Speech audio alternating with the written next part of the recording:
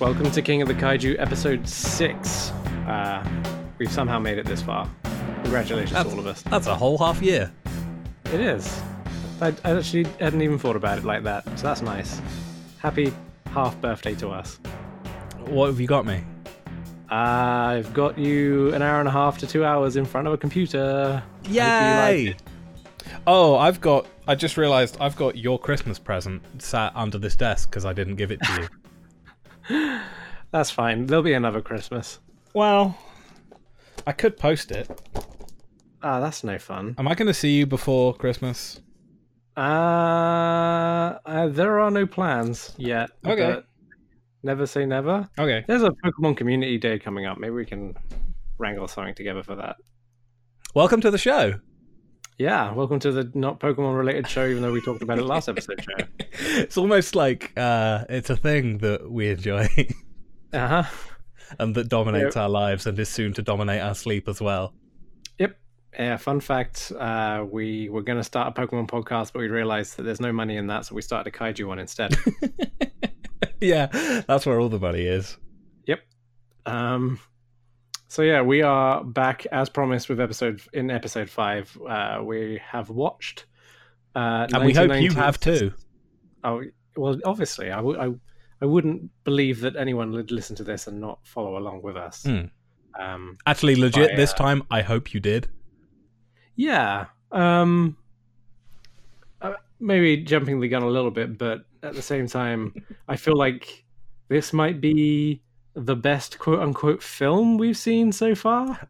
I have thoughts. It's but... not. It's a bit more complicated than that, but... Finish your intro. Yeah. Yes, 1996's finest tokusatsu movie, Rebirth of Mothra, otherwise known as Mothra, apparently, in Japan. They did not have a fancy title. Well, not that Rebirth of Mothra is particularly fancy, but we had a Mothra before, I believe, unless it was called something weird. But we haven't covered that film yet, so I don't know. I'm legally not allowed to know. But yeah, so we watched this. We mentioned actually at the end of the last episode that we might record this whilst doing charity-related shenanigans. That didn't pan out, but we did watch it in the same room. Mm-hmm. Well, we watched most of it. What do you mean, watched most of it? I mean, us two did. Yeah, but we watched all of it. Yeah, there was a third member of the audience that had to go to bed, but we enjoyed it, I think. Mm-hmm. But yeah, so this would be Mothra's second, technically, standalone film after the OG Mothra. This being the Rebirth, even though it is called Rebirth, and it kind of makes it sound like some kind of continuation rather than a reboot that is addressed in the title of the film, but it's not. It's completely standalone, even though the topic of the film might make you think otherwise, considering who shows up. But nonetheless, it's our first. Wait, now I'm thinking about it. Is this our first time watching a film with adult Mothra in it? We've seen Mothra as a grub before. I don't think so. I think we've seen adult Mothra before. Hang on, let me look. What? Go through the films that we've seen so far. It's all right. I'm ahead of you. I'm looking in the monster ranking. The only Mothra in here is from Ghidorah, the three-headed monster, and Mothra was a grub in that one. Huh. Interesting. So, yeah. We obviously we've seen stuff like the newer American Mothra, the newer American Mothra in that one Godzilla film. So it's not like we haven't seen Mothra in a while, but this is our first time ranking one that looks like a moth rather than, a very fetching looking caterpillar grub. Yep. One, you say? Yeah, just one. So as we did with the last episode, we're going to kick this one off with our Kaiju related show and tell. Mm-hmm. We'll come up with a fun name for this at some point, but whatever. We're too busy let us know in the comments. Yeah, give us a fun name, and Collins will make a jingle for it. Famously. Yep. Famous jingle producer colons. So my show and tell for today is off of the back of Godzilla's 65th birthday. This is why you sent me this. Yes, this is why I sent you that. So yeah, Godzilla, the OG film, came out in Japan in a nationwide release, November 3rd, 1954. And as part of the 65th birthday celebration, Godzilla got a music video. You could call it that. It's a video with music in it. That's true of a lot of videos that I wouldn't call a music video. This is fair. So as much as I'm going to describe this now, I do highly recommend you find the show notes on theglorioblog.com and have a look at this video. It's a bit of a hard one to search for, actually. It took me a while to find it, but interestingly, even though it's Godzilla's birthday, they being Toho, continue to push Chibi Godzilla as a character. This was an existing thing? Yes. So Chibi Godzilla, there's a few like promotional bits and bobs that Godzilla shows up in. Like the one that I kind of know it from was a Don't Be a Jerk Inside a Cinema one, which had like Godzilla and Mothra and Rodan and King Ghidorah watching a film. Precious. But I feel like they are trying to do a bit of a Sanrio move with it. Like, that's absolutely the vibe I'm getting. Yeah. It's super reminiscent of that. So for Godzilla's 65th birthday, Chibi Godzilla. I don't know if that's the actual canonical name or if it's like Chibi Goji or something like that. It seems to be Chibi Gojira. Sure. So we have a music video starring Chibi Godzilla and a comedian by the name of Yoshio Kojima, who I am somewhat familiar with. And his whole shtick is he's a children's entertainer come comedian who his entire gimmick is being in swimming trunks, like tighty whitey Speedos, and wearing a hat. And the hat can change and the Speedos can change, but it's always a hat and Speedos. Later on in this video, a bunch of children appear on the stage next to him.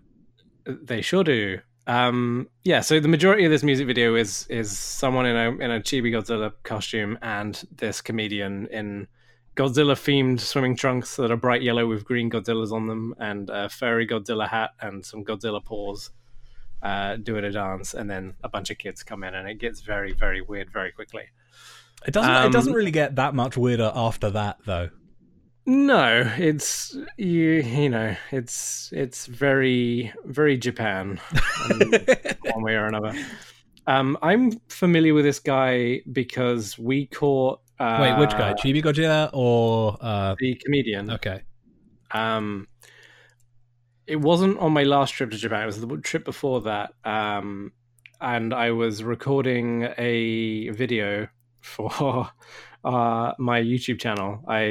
As you're aware of, but people are listening to this might not be, I recorded a few videos of my time in Japan and edited them together. Yep, it's like a big mishmash of some really shaky GoPro footage.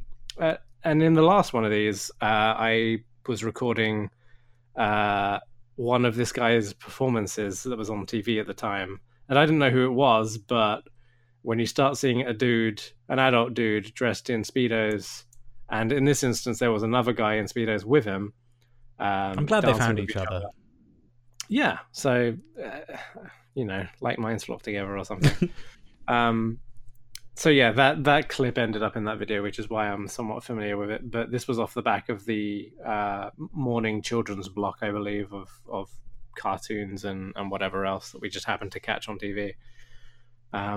So he's not a completely unknown person from what I can tell, but weird nonetheless. You should go look at the show notes and watch the video. It's 3 minutes 18. I wouldn't say worth watching, but you probably should. Yes. So I did a little bit of digging. The first instance of Toho's line of Chibi Godzilla media was in October 25th, 2018. They put out a children's book called Ganbare Chibi Godzilla. Interesting. which includes Chibi Godzilla, Chibi King Ghidorah, and Chibi Rodan. Interesting. That's way more recent than I was expecting. I'm trusting Wikizilla here. Yeah, no, I believe it. It's because the cinema related thing that I saw was a tie-in with the American Godzilla film, so that works out. That lines up. One other book has come out in May 21st of this year, called Nakayoshi Chibi Gojira, or Close Friends Chibi Gojira, which has Godzilla, Mothra, Anguirus, King Ghidorah, and Rodan. Heck yeah. I had a feeling it was Anguirus because there's a little picture of what is probably that book on this YouTube video that's advertising something. The like weird flappy orange, the weird flappy orange thing in the bottom right is Rodan. Yeah. Anguirus is the blue one. The little hippo thing in the bottom left. Yeah. You can't really see its spiky back.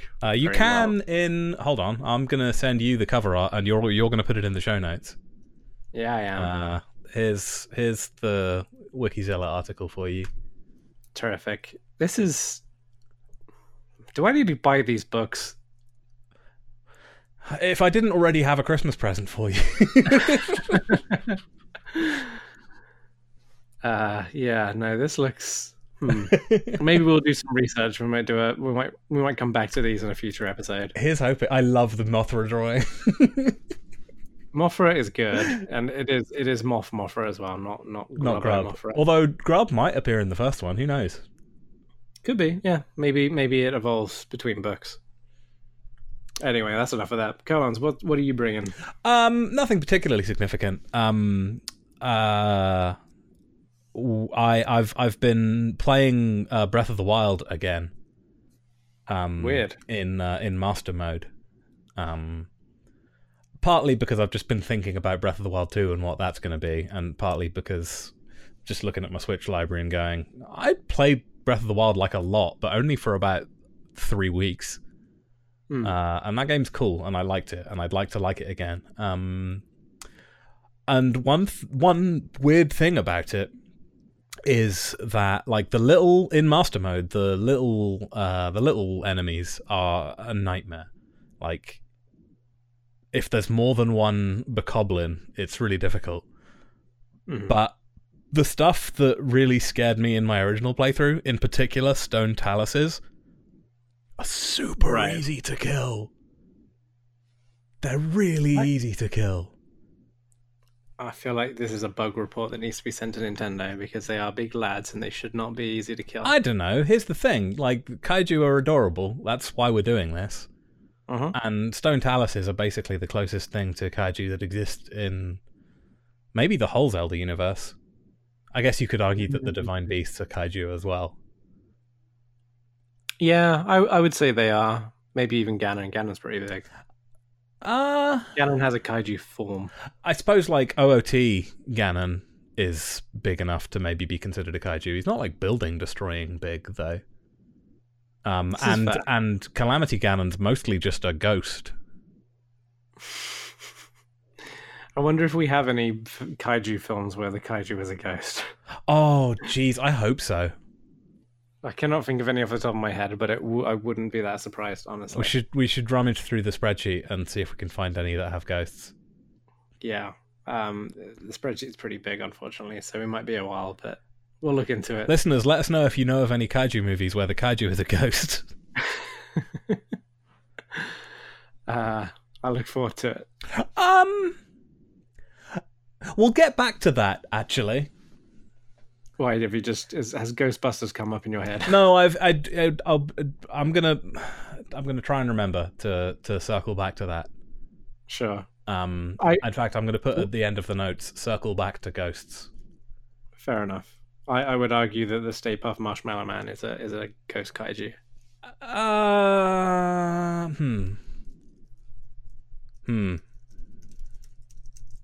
It's ghost and marshmallow type. Marshmallow type isn't a thing. What type is the pudding one? Probably fairy, and I think there are 2 of them that are fairy. Okay, that are technically pudding ones. Okay. Anyway, what did we learn about this film?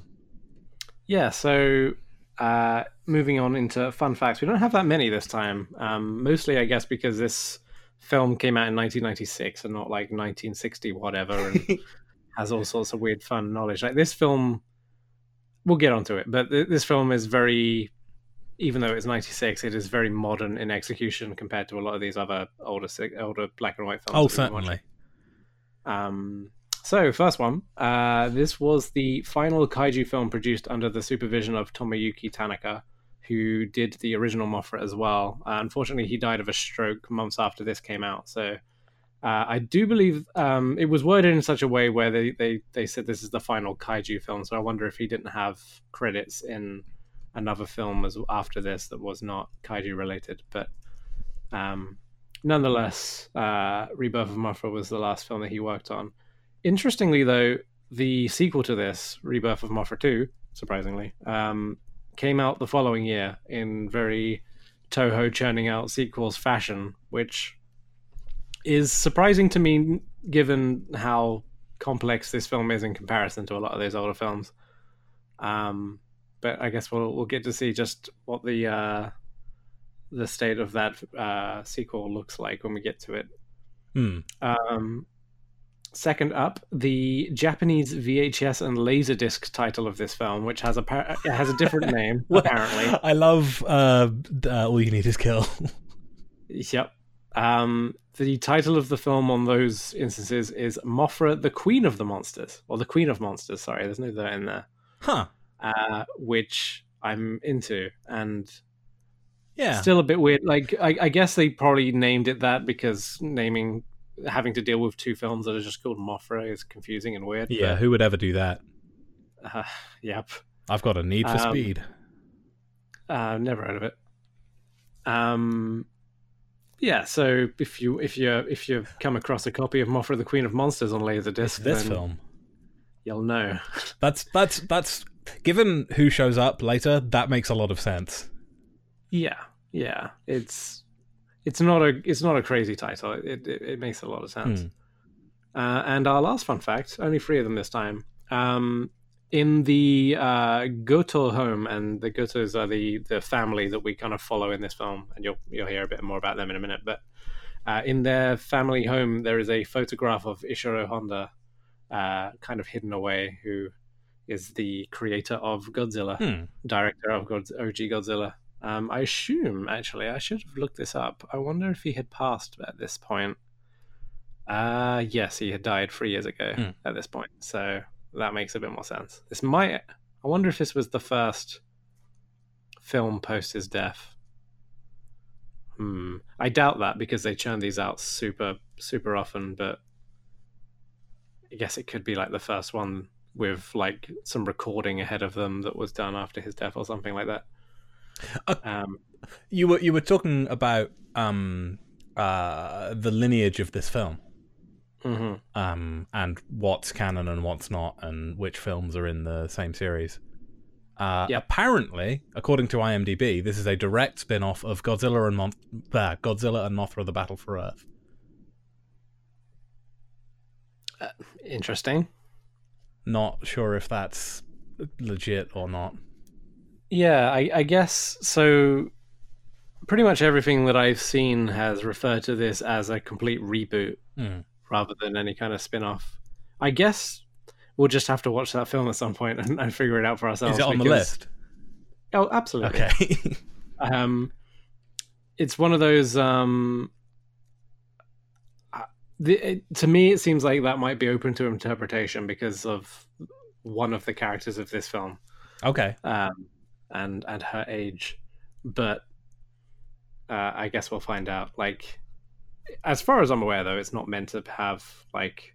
I don't think it's meant to nod at any existing movies because even like Godzilla's not in this film either. There's no mention of Godzilla. It's just a Mothra film. Yeah, they don't even. Yeah, the lack of even a mention seems interesting, especially considering the big bad. But yes, anyway, we'll move on.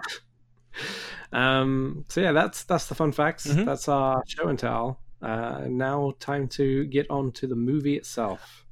So it's interesting. Like I've got this first note I wrote is very, very dramatic opening music and sequence, and most of that is because of the music. But it turns out the music in this film just turns out to be like is just, it has a vibe to it that this opening sets pretty effectively. But we get like a little semi-opening music video kind of type thing of Mothra just like bathing in sparkles. Yep, just being fabulous. Just allowing the camera to work its magic. Yep.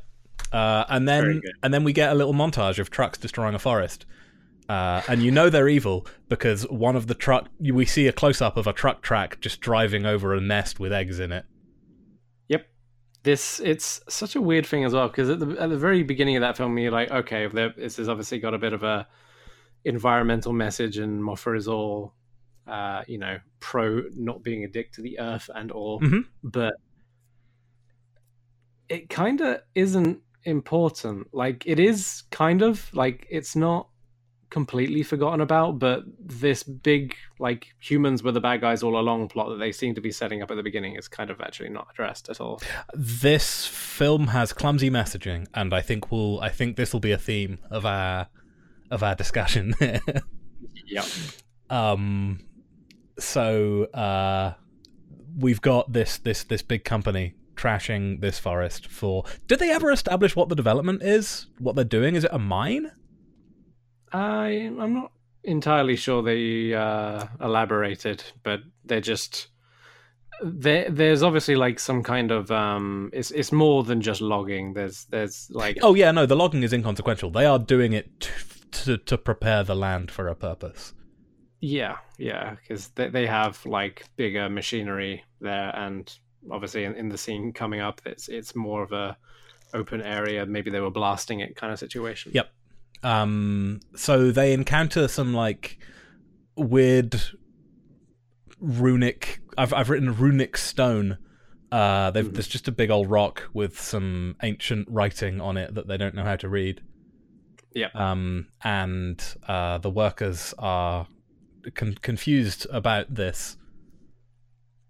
Yeah, they don't seem too eager to disturb it for obvious reasons. Like they go into archaeological mode for a bit until the dad of the family that we get to follow basically rocks up to the ruins, the ruins rather, with a screwdriver, and pries off a like. It's hard to tell what it is when it's in the ground. It kind of ends up being some kind of like amulet or medallion of some kind. I mean, there is very specifically a thing that it is, but yeah.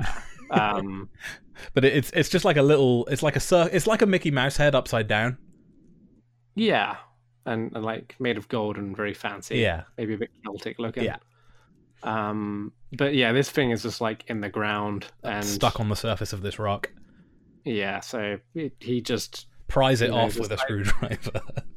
Yeah, he says like, "Oh, it'll make a great gift for my daughter" or something just like that. Just a wild thing to say as the manager of a site that's tearing up land, and you find something that could be a relic of some ancient civilization, and you're just like, I'll nick it.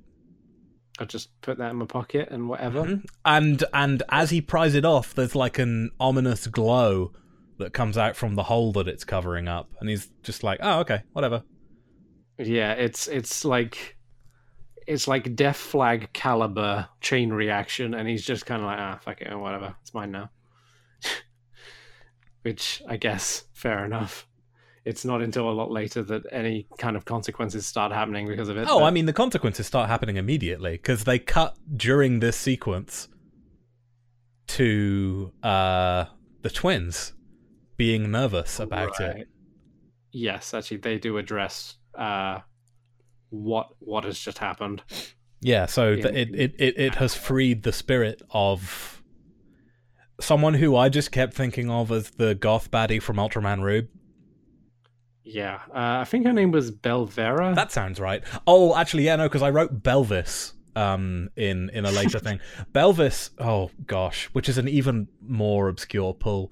Belvis is the bad guy from a video game called the Jugal Brothers. Excuse me? The Jugal Brothers, made by Sylvie and someone else. Oh, okay. It's a pull, is my point. But this person's name is Belvis. I'm surprised that you could make a weirder, deeper pull than the goth girl from Ultraman Room. But...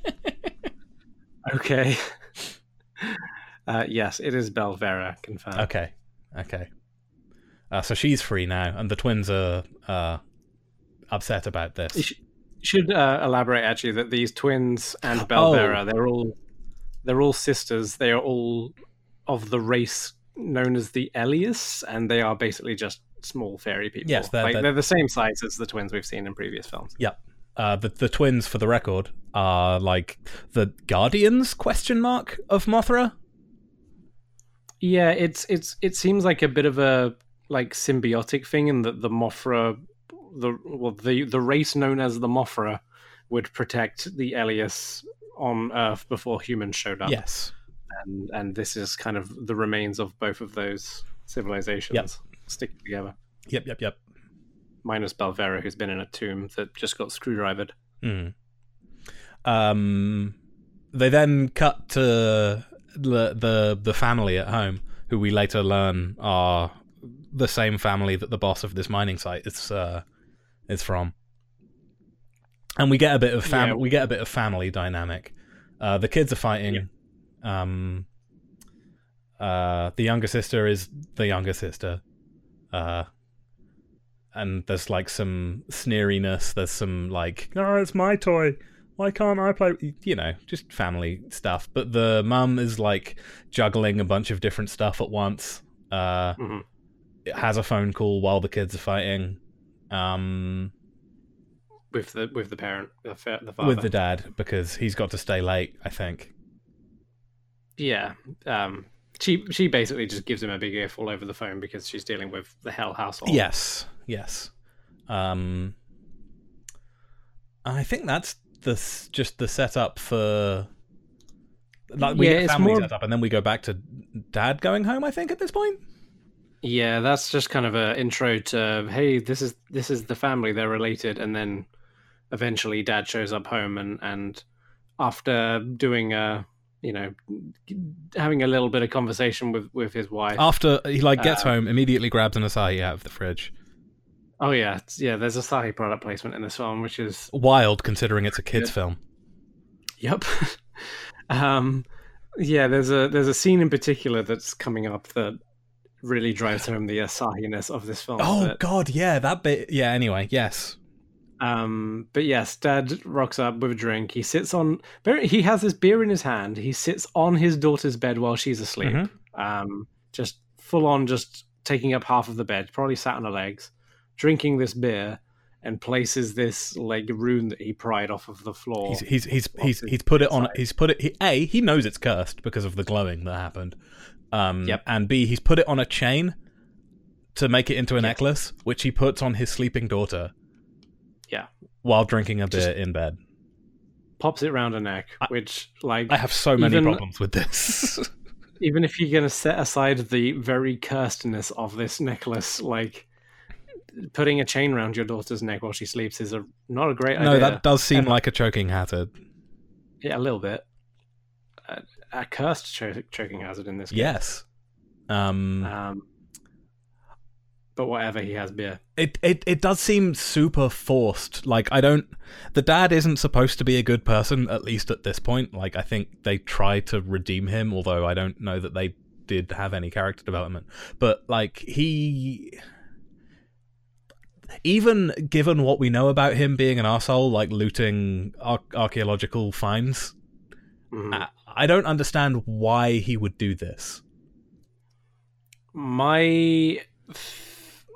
Like, if you're even if you are going to do it, I feel like you would want to do it while she's awake. Yeah. Like, what? I mean, I think part of that is that he's definitely not in the house when she's awake. Oh, right. Okay, that actually makes some sense.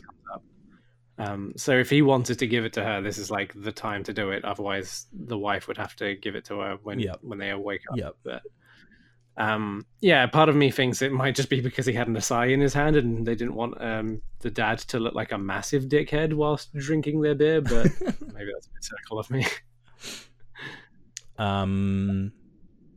So we get to the next morning. Yep. And this is where the film starts showing the era it's from.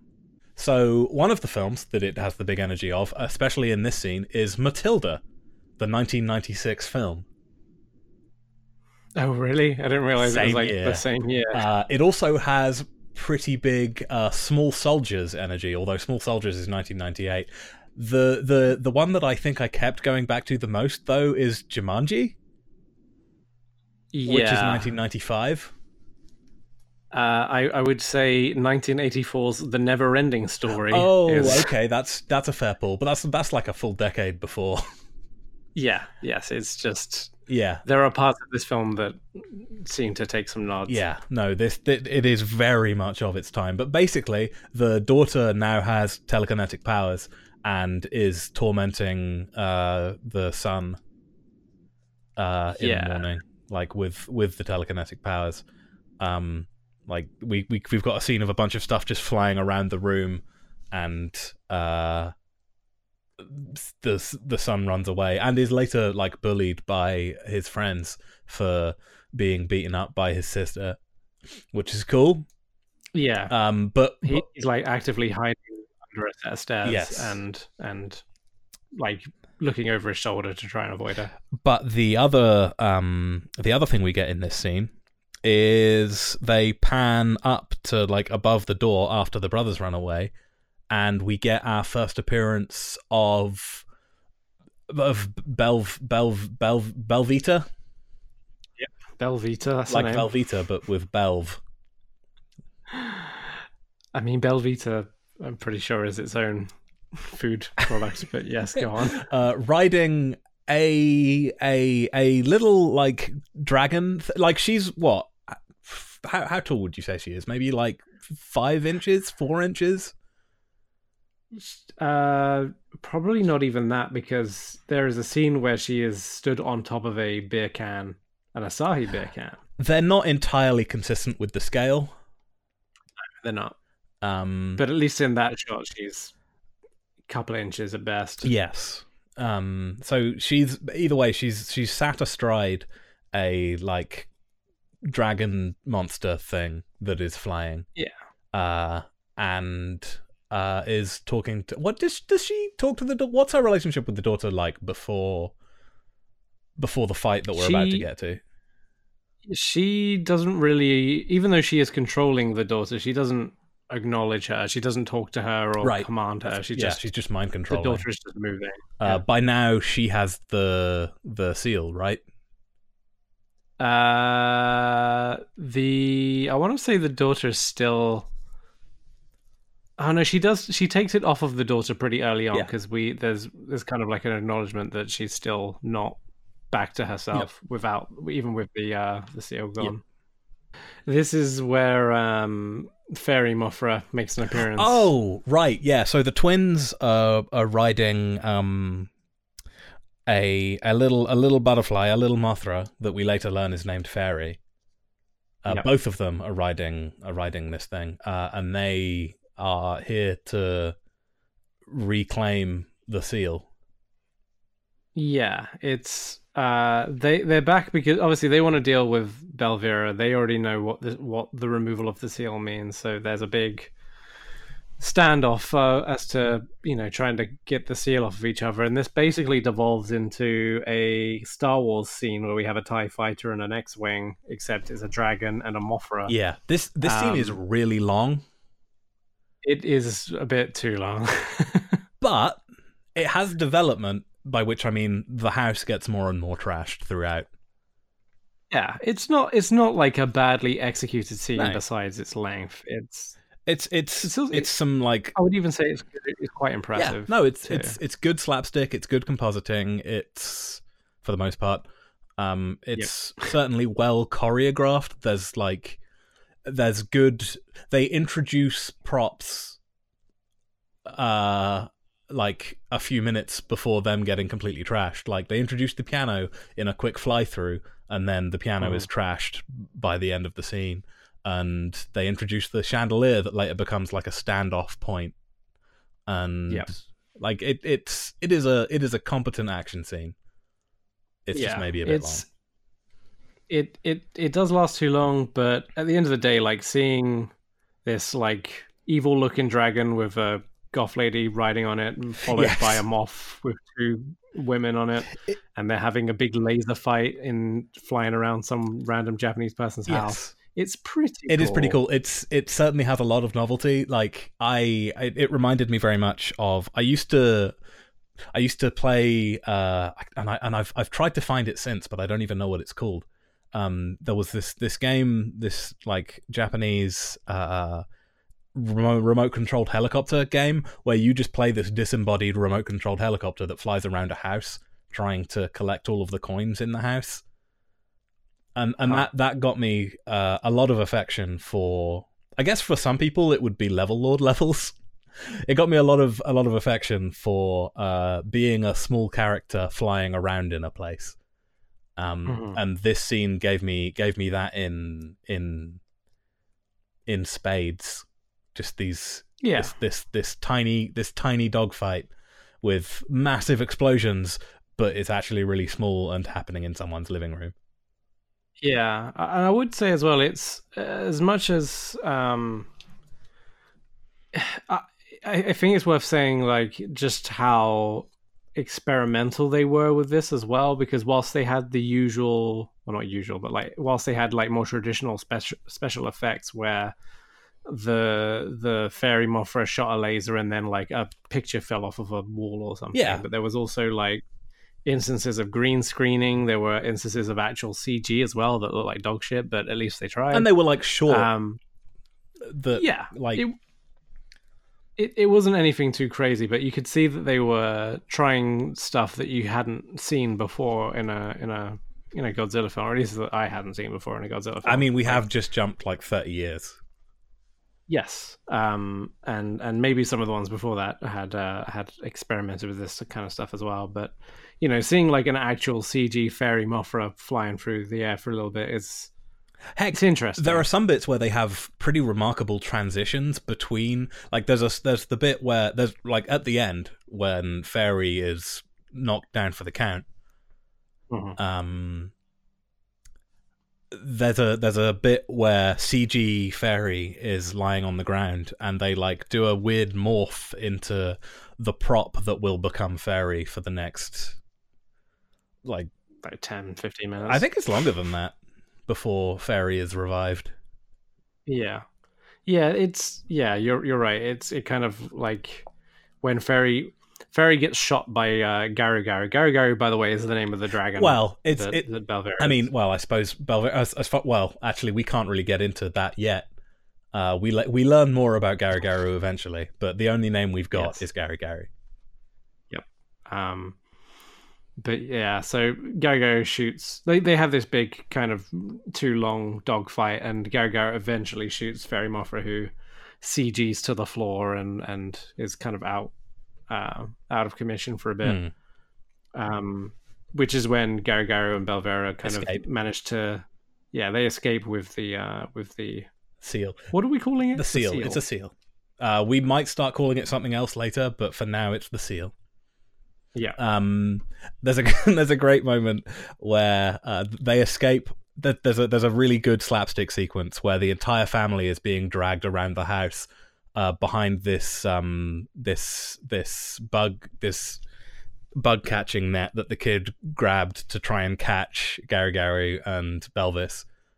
And they're just like being dragged down the hallways, around corners, like someone holding onto the bug net, someone holding onto their feet, and it's very funny. Yeah, I mean, there's like a pretty decent looking shot of the kid like flying through the air, like feet can't touch the ground, holding this bug net with Garu Garu inside it. And they eventually escape, which is shown to us as the bug net flying off. Yes, it just smashes through a window. Yep. You see the bug net like in a tree later on. Yes, to establish that they did actually escape from the bug net. Yeah. But now she's gone. The while all this has been happening, it's worth noting the mum was tied up behind the sofa. Yes, she was like fully like rope tying her hands behind her back. I think she had rope in her mouth for a bit. She certainly was. I think she was gagged. Yeah, she was. So the sequence was before this fight started. The boy got home and snuck around the back to see what was going on. And what he saw was the daughter sat on the sofa, I think eating popcorn. She had like 20 bags of various crisps. Watching the news, which was telling us about the seal that was found. Yep. Which, people know about that, by the way. And this guy which is really, really weird. And he can see from where he's at, the mum stuck behind the sofa, and she's like doing panicked faces at him. Mm-hmm. And Belvis and Garu Garu are... By the way, Belvis is really mean to Garu Garu, and I don't like it. Yeah. She like... kicks him when she's happy, kicks him when she's sad. Yeah, this dragon gets a lot of... gets a bit of a beating just by being underneath her. And it is clear at this point that... Although I'm not sure why she's eating a bunch of snacks for this. Does Belvis get in like secondhand enjoyment from the mind-controlled daughter eating a bunch of snacks? Is that what it is? Is it like, I get to eat snacks and it's your body that I'm fucking up, not mine? That would be my assumption, but it is completely not addressed. Yeah. Like there is like no conversation between Belvira and the daughter. So any kind of benefit to the daughter just staying home from school and stuffing her face full of trash food is kind of is lost on us. Like they just don't address it. Other than they get to watch the news. And I think that Belvira would probably struggle to operate the remote. This is fair. Well, she could jump on the button. It's fine. Either way, fight's over. They've escaped with the seal, and so now they can free their mum and like explain what's going on. The twins, that is. So the twins are like, Fairy's hurt. That's bad. We need to go to where she's going to. We need to go to the seal to intercept the thing that she's about to do, because what she's about to do is revive Death Ghidorah, who is a space monster who wiped out all life on Mars a long time ago and killed the after that came to Earth and killed the dinosaurs. I mean, if you've like read anything about the dinosaurs, then you would know that it was they were killed by Death Ghidorah. Yes. That's just history. So they've got a plan, which is fly to... Oh, are you going to talk about the backstory here then? Not so much the backstory.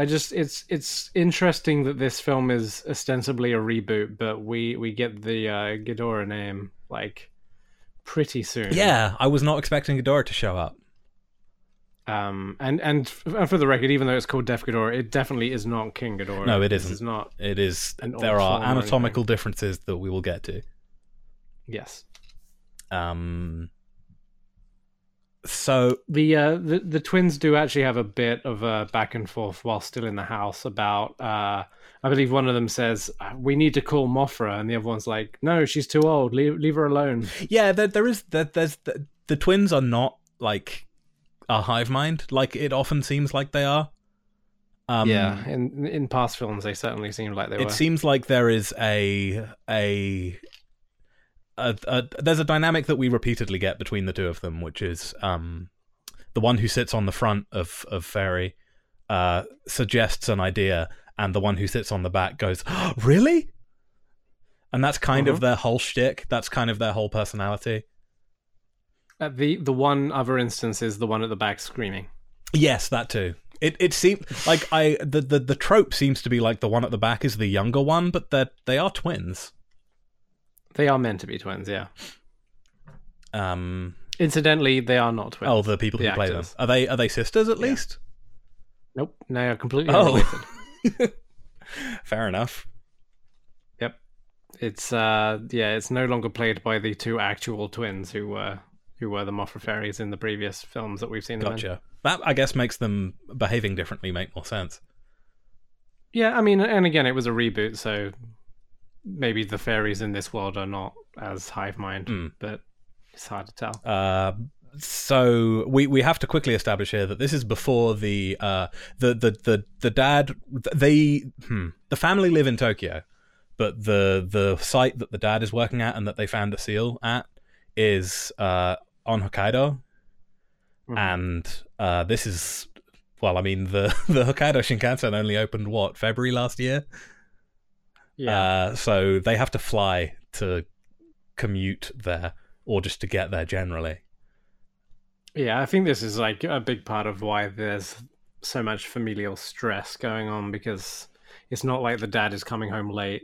I mean, he is, but it's like there are days when he's not around. Flying back and forth to Hokkaido every day would be absurd. From Tokyo, yeah. But anyway, they've got their plan, because now they've got to go and stop the seal from being broken. But I've got bad news for you, because she's already there. Belvira has already unsealed the thing, and has begun a fun sequence of events that just is a bunch of rocks exploding in this mountainside that the ruins are in. Yeah, and it looks kind of good. It's the grand reveal of Def Ghidorah, but also it looks pretty good. Like, I do not have a lot of complaints to say about the special effects in this film. Same. Which might just be because we're coming from films made in the 60s. But yeah, I mean, even if we're going there, like, there's no comparison, but they're not bad either. Besides, like, the CG, and that's because of the year it came out in, more than anything. Yep. So we know that they're too late, but they're going anyway. So we get a really, really good scene on the plane, where we see that, and I can't believe they got away with this. I guess airline security was not so much of a thing, especially for domestic flights in 1996. But the twins are playing... They're dressed up for some reason. They were already in pretty fancy clothes, so it seems unnecessary to dress them up into the incongruous clothes that they're now in. But they're lying down in like a padded shoebox as if they're dolls. So... It's worth noting that the kind of branding on this airline is done in a way which makes me think that it was also some product placement. They showed the JAS logo a lot. Yeah, and again, maybe cynical of me, but it seemed like they were getting dressed up for that more than anything. Like a brand, or like a brand, like visual kind of thing. Like, we can't just have you in your regular clothes. It's a big event to fly on our service or something like that. It's weird. The fact that it's a paid for appearance of an airline makes the interaction they have with the air steward make a lot more sense. Because she says, like, "Oh, those dolls are incredible. That's amazing," and they're just like lying down, trying not to move, Toy Story style. Yeah, but the one thing that really is super weird is it's one thing to change the clothes of the people, of the humans, but they changed the clothes of the fairies. Who already their clothes are already like really fancy and weird. Like, you could imagine, like, completely having dolls. It's really, really weird. So the fairies are on the daughter's lap in the shoebox. Fairy, the twins are in the shoebox for lack of confusion. Fairy, the unconscious injured tiny Mothra that they ride, is in the son's hand, and he's like gently stroking it, and it's precious. And then the mum's in the aisle seat, but she's also like sweating bullets, as if like the stewardess is going to realize that this is an actual moth that they are, stroking, and these tiny people are tiny people. Yep. as if like that was ever going to get revealed. Yep. Like, but yeah, it's a weird, very shoehorned in scene. Yep.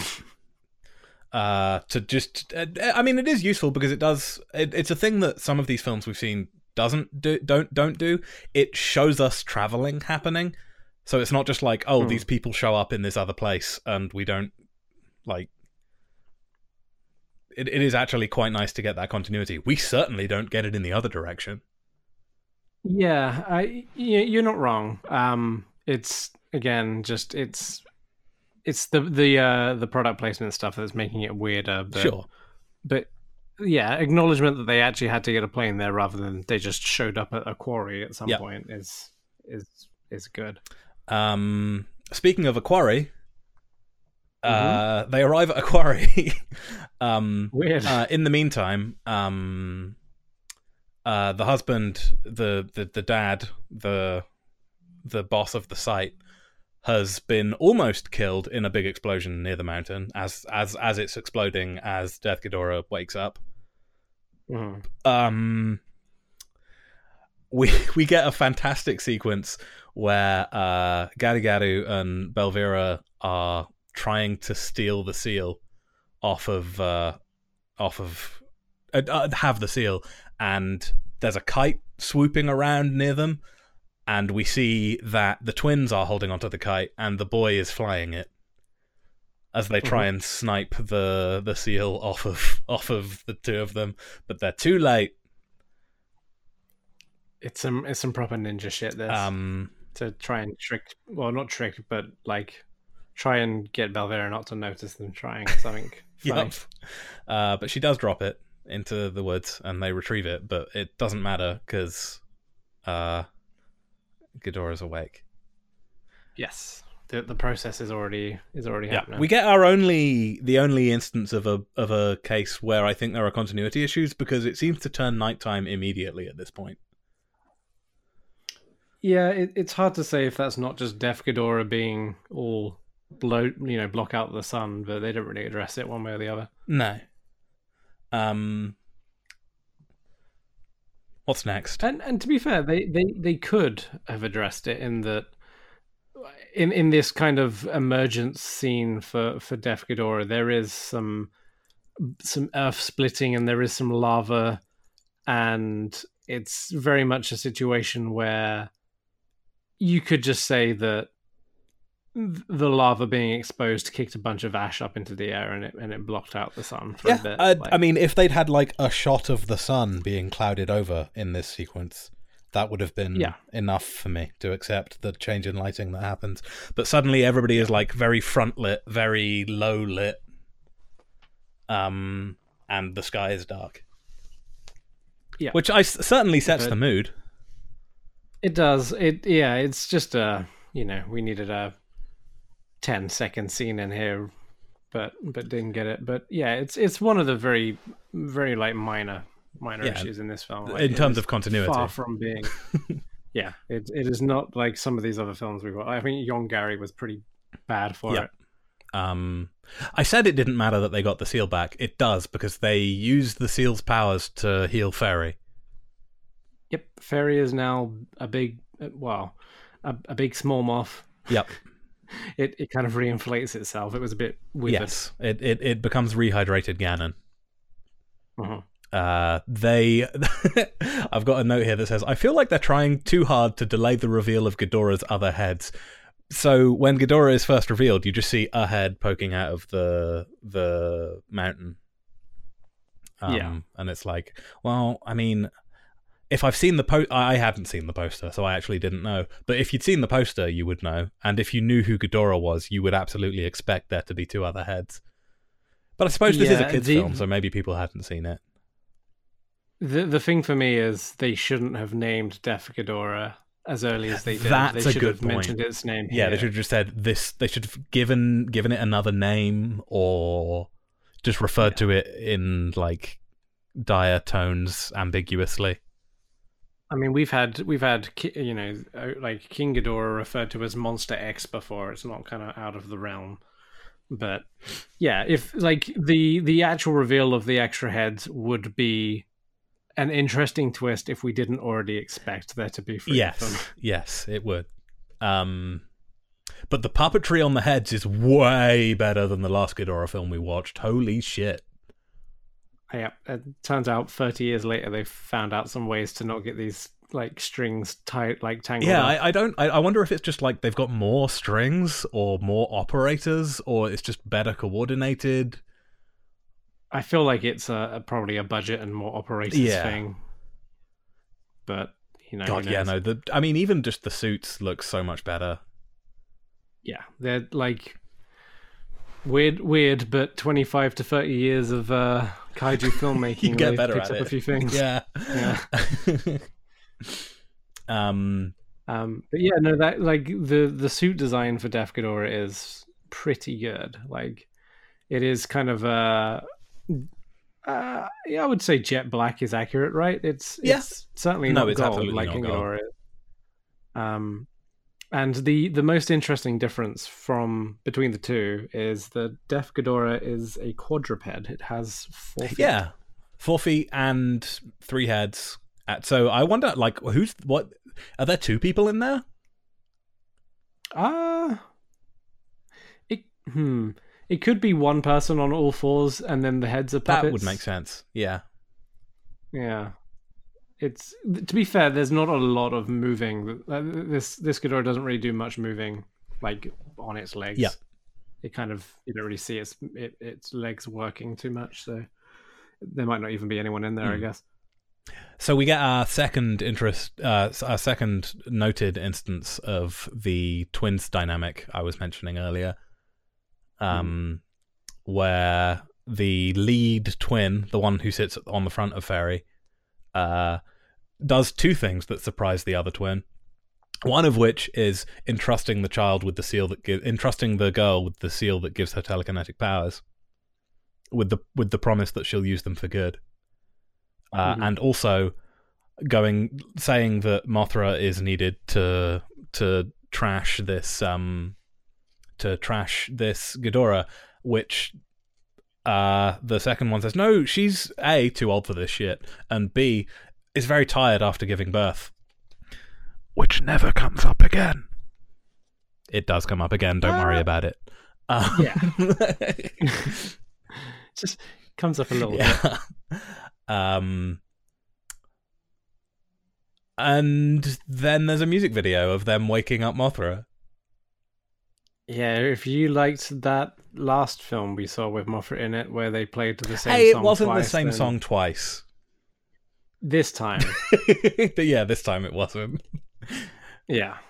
It was 2 songs. They are slightly different. One of the shots in this music video is extremely reminiscent of the shot in E.T. where the kids go in front of the moon, where the twins are hovering in front of the moon.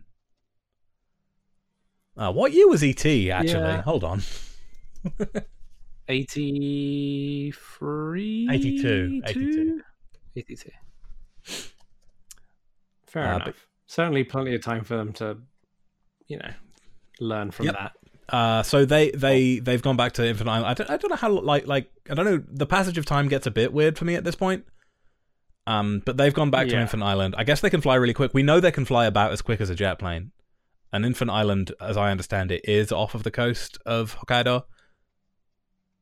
Yeah, I don't believe it's too far away, especially as we get some travel sequences a bit later that doesn't make it seem too far away. That is a good point. So we see Mothra not hatch because Mothra's already awake, but we see her summoned to the fight in this music video, and she's just really fluffy. She's just a big fluffy moth. She is exceedingly floofy. It's a really good puppet, to be fair. Like, it's I guess it's hard for us to say as well, because again, we haven't seen a Mothra film before this that actually had Mothra in it, but it's impressive. I mean, we have, but not as part of this podcast. Yes.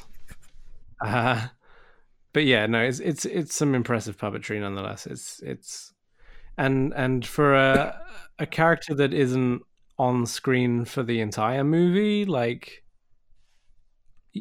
there are corners that could have been cut, and they did not. So I am happy about that, and I will go into more Yeah. detail about that when it comes up. But Okay. Oh, I think I know what corners you mean. yeah, And God, she has such a great just the way Mothra is introduced to the area that Ghidorah in. It's just very majestic, very angelic, flying in with just glitter flying off of the wings, and it's also not a special effect. It's just, or not a like post effect anyway. They've literally, some of it is, but there is also real glitter. Yeah, they just dumped a shitload of gold glitter onto the Mothra puppet and then just had it fly around, which is just very good. It's great, and like the sparkly CG composite is pretty good too. Yeah, like it is a good combination of real glitter and sparkly composite.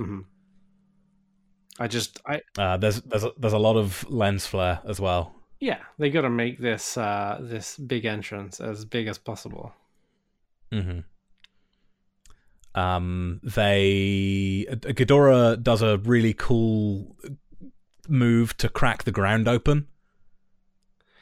Yeah, this is like it's kind of starting to show what it's kind of capable of, and besides, like, I don't think it's used them at this point, but it basically does the flamethrower and fireball shit that you kind of expect Ghidorah to do. Yeah, it doesn't do the lightning beams, but it does pretty much everything else. But the one thing that this does do is like pretty much like stomp the ground, break the earth open, and has some like fun fire / lava stuff shoot out of it. Like it's a proper anime ass attack, and it's very good. Yep. And yeah, no, it like, again, special effects in this film really cool. The ground breaking up looks great. This is the first time we get a panned out view of Death Ghidorah as well. This is when we find out that it has 4 legs. 4 legs. Anyway, Death Ghidorah fucks up Mothra. Yeah, like they kind of have a bit of back and forth, but it's pretty soon after the introduction that Death Ghidorah literally just takes a big old bite out of Mothra and then just chucks it. Yeah, there's some slightly more gruesome stuff in a bit, but like it's bad what happens to Mothra here. Yeah. It is assumed that Mothra is dead at this point. Like, she's not glowing anymore. She's just lying on the ground. Yeah, it's a combination of not moving and the fairy's reaction that you kind of assume at this point that she is gone. Belvira is very tremendously excited about this, and so kicks Garu Garu a bunch. Yep. Because that's what she does. That's how she shows affection, I guess. And hey, remember earlier when we mentioned that Mothra had recently given birth? Yep. So we get to see A, another music video where the twins sing a song to hatch the egg, and B, we get to see a Mothra grub hatch. But it's also worth noting that the fairies themselves say that it is too soon for that Mothra to hatch. Like it is very premature. Yeah.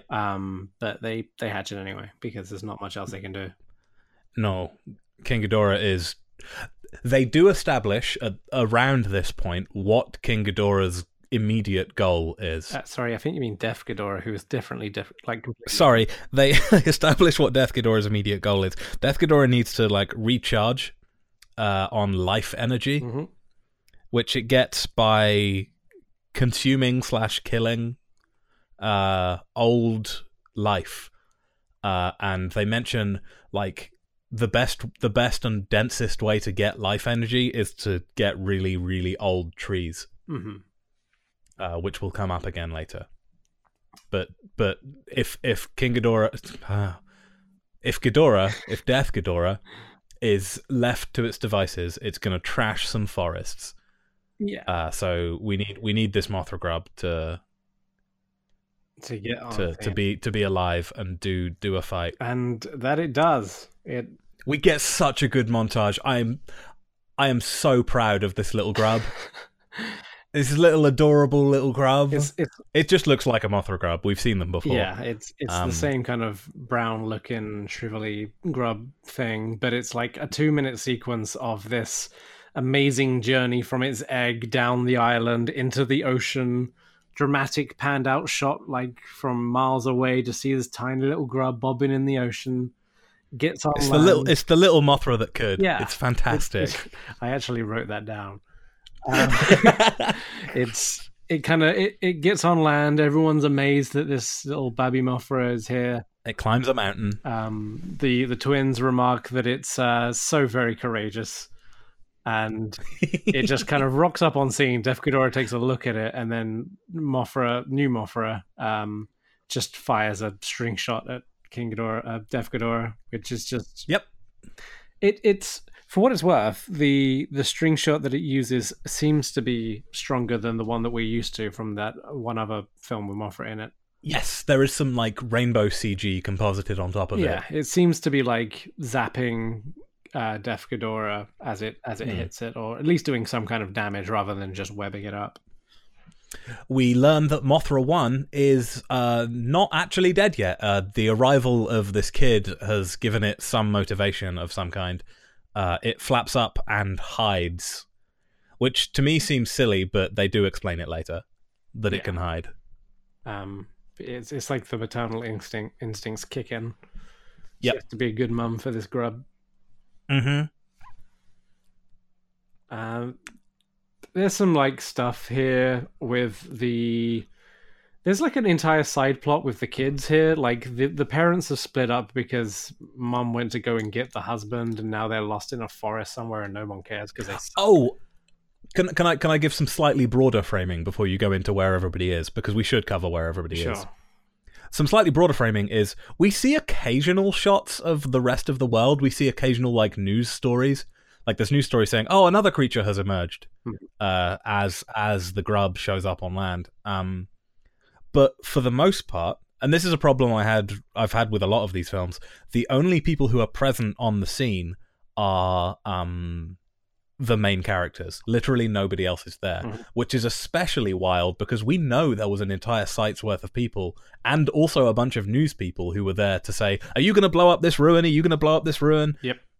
But we do get a sequence of everybody bailing, but it's literally everybody. There's no news people left. There's no helicopters. There's nobody but these main characters. It seems like the husband is the only one that got caught up in a way that means he couldn't have evacuated. Even they don't address this either. He's just the only one on site other than the rest of the family that came to get him. Which is wild because he's in the family that came to get him. Yeah. It's just remarkable. Yeah, it's like they attempted to address it and then just didn't. Like, yeah. But yeah. So anyway, at this point, where is everybody? Yeah. So husband and wife, they're in a forest somewhere, fucking whatever, and the two kids are like on a mountain, I think. And it is just a mountainous area. It's all just like foresty mountains. Yeah. They're with Fairy and the two twins. For now, yes. And yes, yeah, they do eventually piss off, but they go to talk to the parents and then bail. Yeah, but they're just kind of, for the most part, they're just up in this mountain yelling support at Mothra, the Mothras. There is like a bit of a side bit that maybe I'm jumping the gun a little bit where what's her name? Belvira shows up and there's another fight over the seal for no reason because everything's already This is what I was hoping you would mention. Yeah. Because during most of this sequence until the beginning of the third act, Belvira's position, like what Belvira is doing is lost to me. Yeah. Like she's not, we never see her watching. We don't know what she's trying to do about the seal. She has like a couple of quips, like she mentions that, you know, OG Mothra is basically dead, or she's too old, or and then she fucked off again. And yeah, there's literally this shot where they're fighting over the seal, and the good guys get it back. And then we don't know where the fuck Belvira is for like the next. Yeah, I don't know why she's like. Is she planning how to get it back? She knows she needs it. Yeah.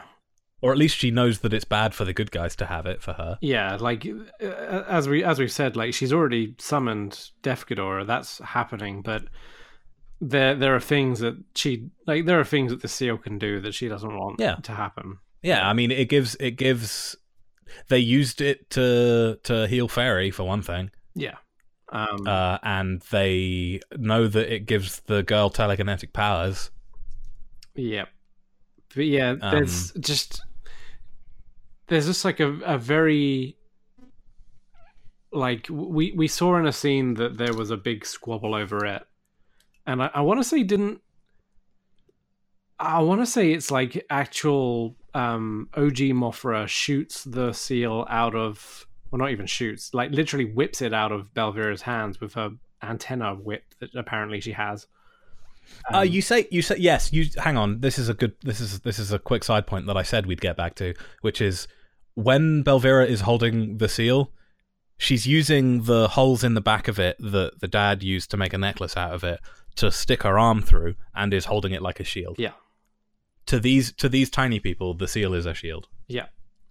But yeah, like Mothra like extends its antenna out and whips it out of her hand, to which the good guys pick it up, and then we don't see Belvira again for like half an hour. Like she's not interested in getting it back. Yeah, she's just not even squabbling to get it back again. She's just gone for reasons. Yep. So while the grub is fighting Ghidorah, by which I mean just like getting yeeted about by Ghidorah, it wouldn't be a Mothra grub fight scene if Mothra didn't get just chucked.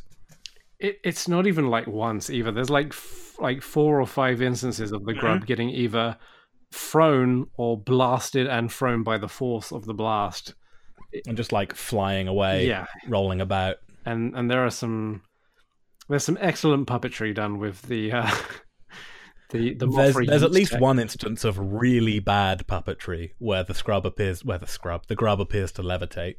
Yeah, as it's falling. I like to think that that's just a Mothra ability, but yeah, sure. Yep. Either way, so the kids are on the top of this mountain, and Mothra 1 decloaks above them. Yeah. Still injured, still very much injured, but because the kids have the seal, they have a little sequence where the boy tries to heal Mothra, and it's like, it's not working. And the girl's like, you have to close your eyes and pray like this. And they hold hands, and she holds the seal, and they start to glow, and Mothra gets healed. And that's a thing that happens. It's very much a channel your energy for Goku moment, which is... Yep. And here's another moment where this film channels E.T. They show one of Mothra's antenna glowing on the inside, and it is extremely "I'll be right here." Yeah, Mothra is gonna get sued, but it's fine because she's floofy. She won't be getting sued for much longer. No. So this kind of is kind of where we start to see the fight scene wrap up a bit, in that Death Ghidorah pretty much just rocks up to the new Mothra grub and just takes a big fucking bite out of it. It's gruesome. There's a lot of blood and some really unfortunate sound effects. Yeah, it's like 2 actual wounds. There's like green grub blood coming out of it. And yeah, you're right. There's like some Foley work where a guy was like swishing water around their mouth or something like that, because it sounded wet and grim, and it seems for a moment like Ghidorah's going to tear the grub in half by biting it with 2 heads at once, but it doesn't quite go that far. No, it does have the grub in 2 mouths, and it kind of just froze it. rather than pull it apart. But genuinely, like, I've not seen this film before watching it when we watched it, but I genuinely thought that this moth was dead. Same. Like, didn't... The grub was very, very injured. Yes, like, very surprised it made any kind of comeback, but yeah, it did. Yeah, we get to... But it's... Go on. But it is not dead. It is still in the fight. It's got like a laser, like in it, like it rears up on its back legs ? Yeah, and it's got like a laser that comes out of its chest. It's definitely an area it would have been crawling on that it shoots a laser out of. But yeah, it's like a sequence of some like Mothra laser.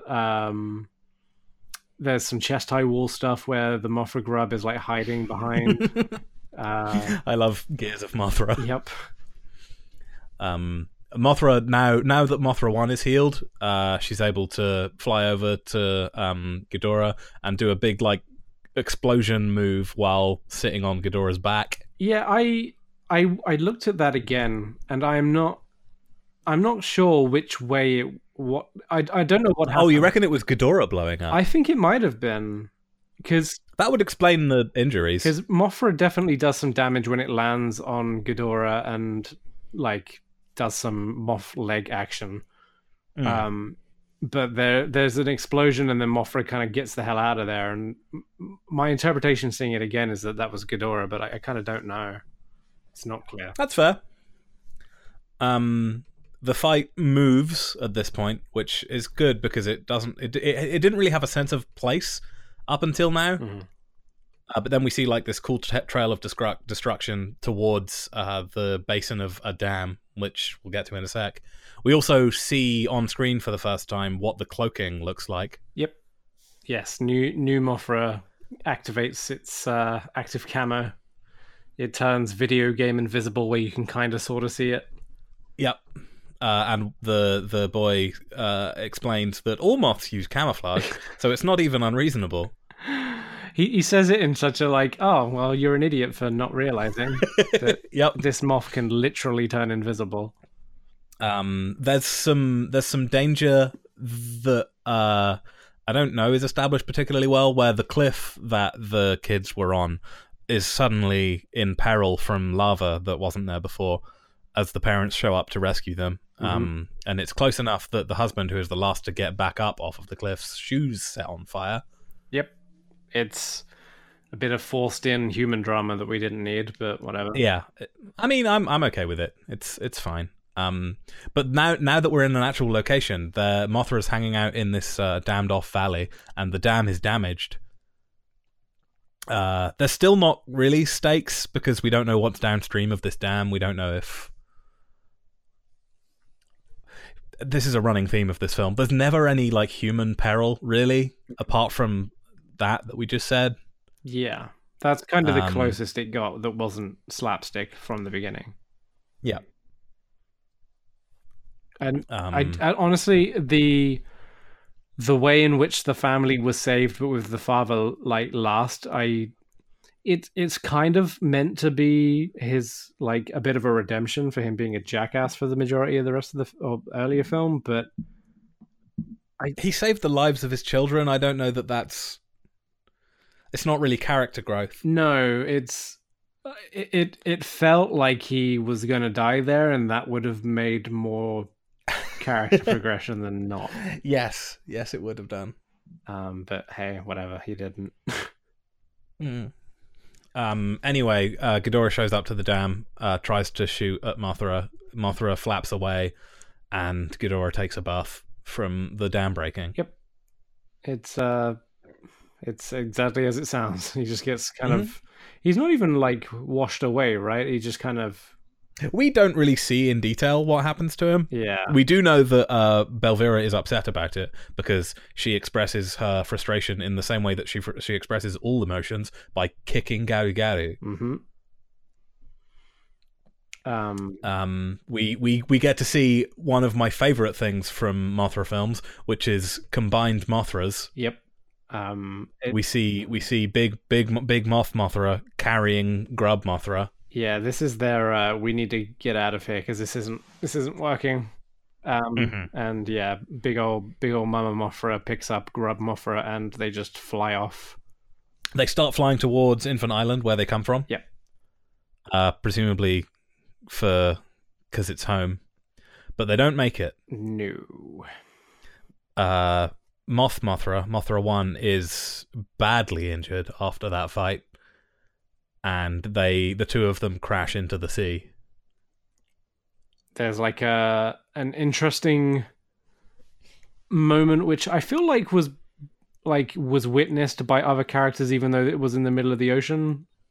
Now I'm thinking about it, but I guess it was maybe close enough to the coast that they could see it. yeah, maybe. Yeah, it must have been.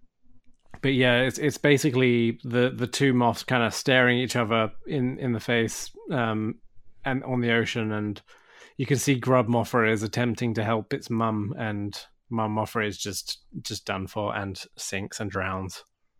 This scene gave me a feel. Yeah, it's there's given that there's pretty much no like facial articulation in these puppets, they do a really good job of doing this scene. Yeah, there's like a really adorable Nuz. There's good music. It's mostly like chirping noises and like the kind of, there is some movement in. I'm sure they're not called mandibles on a moth, but that is what it looks like. Yeah, the mouth area. Yeah. And then there's a really like grim. We see the Mothra like sinking, and they linger on this sinking shot for a long time. Yeah, there's like a distant shot underwater where you just see this adult moth suspended under the ocean, lifeless, gradually sinking, and they'd only cut off of it once it is entirely off the screen. Mm-hmm.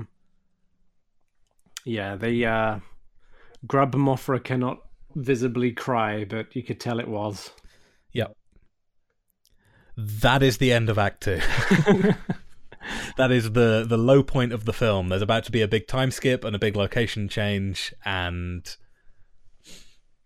it's one of the like few instances we've had of a kaiju killing another kaiju rather than a human doing it. Huh. I hadn't thought about that. Yeah.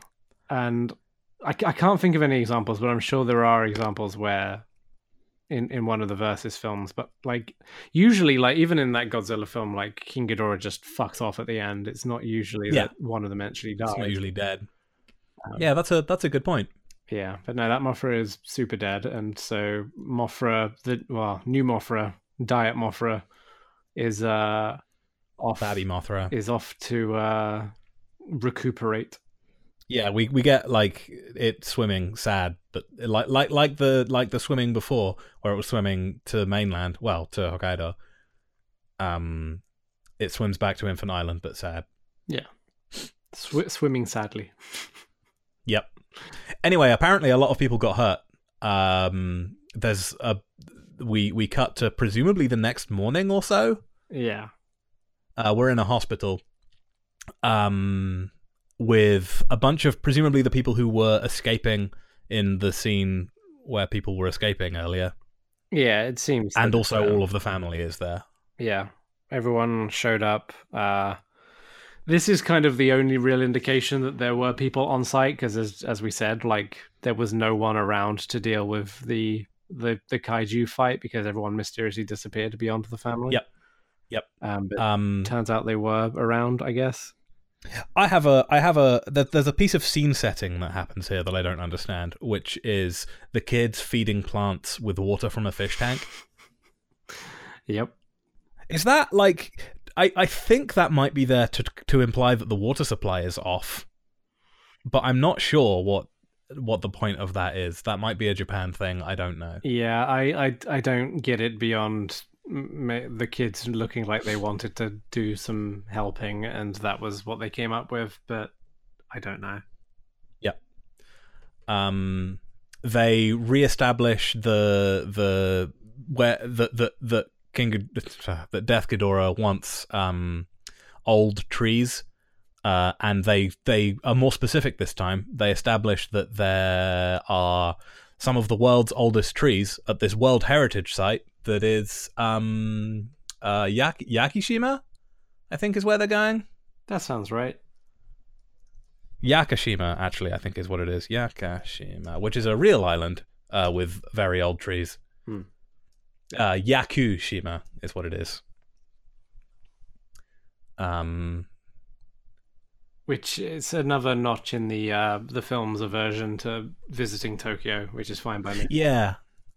We do get a shot. Well, I mean, the family's home is ostensibly in Tokyo, but not in like city center or whatever. Yeah, but the kind of location, the only stuff we've seen of Tokyo is pretty much their house and a stairwell kind of near it. Yeah. So the grub Mothra has made it to a really old tree. Mm-hmm. Although I don't know, did Grub Mothra go to Infant Island, or did Grub Mothra go to Yakushima for this? It doesn't make sense for it to be Yakushima because it's a long hecking way away, and Ghidorah is flying there, as far as we know. Yeah, and the grub swam. At least at the time, it felt like it was Yakushima because that's where, like, they just established these old trees, and then suddenly Mothra is having a scene next to a big old ancient tree. But yeah. You're right in that it doesn't make sense if that is the case, but I don't know what it was implying otherwise. Yeah. Either way, wherever the grub is, it's time for the third music video of the film. Mm-hmm. In which they spray silly string all over an ancient tree. For 3-4 minutes while singing. I mean, that's like the first verse is where they spray silly string all over the ancient tree. By the way, the ancient tree looks extremely plastic, which is probably for the best, because they spray silly string all over it, and it would be hard to do that to A, a full-size tree, and B, mean to do that to an ancient tree. Mothra would never do that to an ancient tree. Yep. So the second verse of this music video is like shots of the cocoon that the grub is now in. Mm-hmm. And it's like a big old breathing peanut. That's an interesting way of describing that. I mean, it's shaped like a peanut and it breathes. No, you're not wrong. It's just hadn't thought about describing it that way. And then in the third verse of this music video, it opens and gives. It doesn't give birth. That's not what cocoons do. Yeah, it does. From it emerge like thousands and thousands of different coloured Mothra silhouettes. Yeah, it seems, which then assemble into.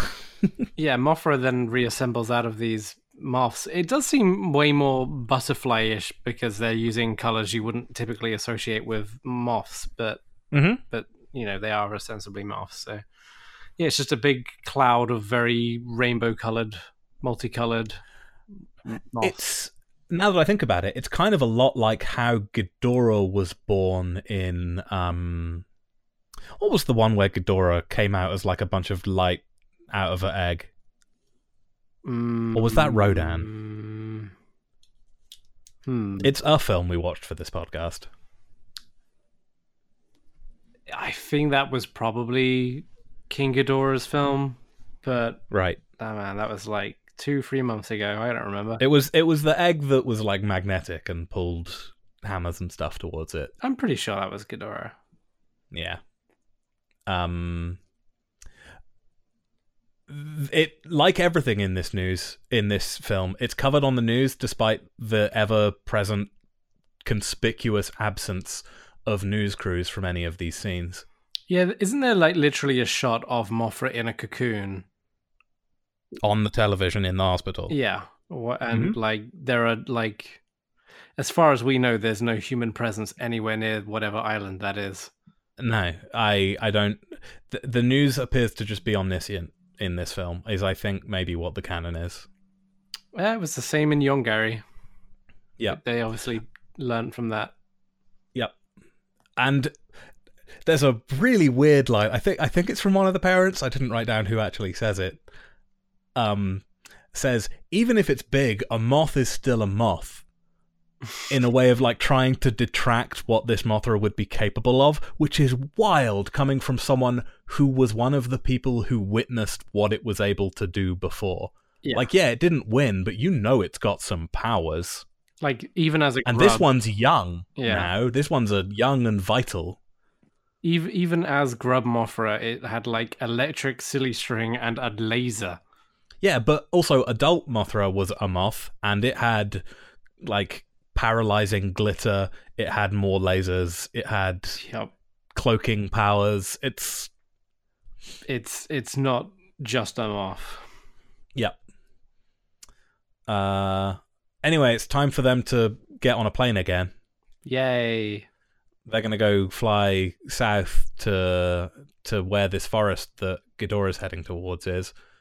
And we get like a legitimately another. It's not as garbage long as the one in the house, which is a blessing because it's not as interesting a arena.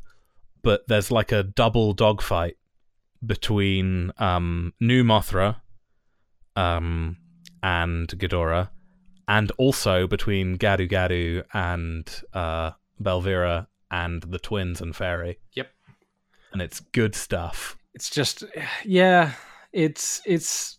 I'm kind of glad that there was a bit of like cross interaction because it did feel like the big Mothra and Ghidorah could only deal with each other, and Garu Garu and Fairy could only deal with each other, and there is a bit of like which does make sense given the scales that we're working with here. Yeah, but at the end, think about at the end of the day, Belvira is apparently able to control Death Ghidorah to some kind of extent, or at least like give it information. Yeah, because she does say at one point earlier on in the film, like, you know, Mama Mothra is basically dead. Focus on the grub.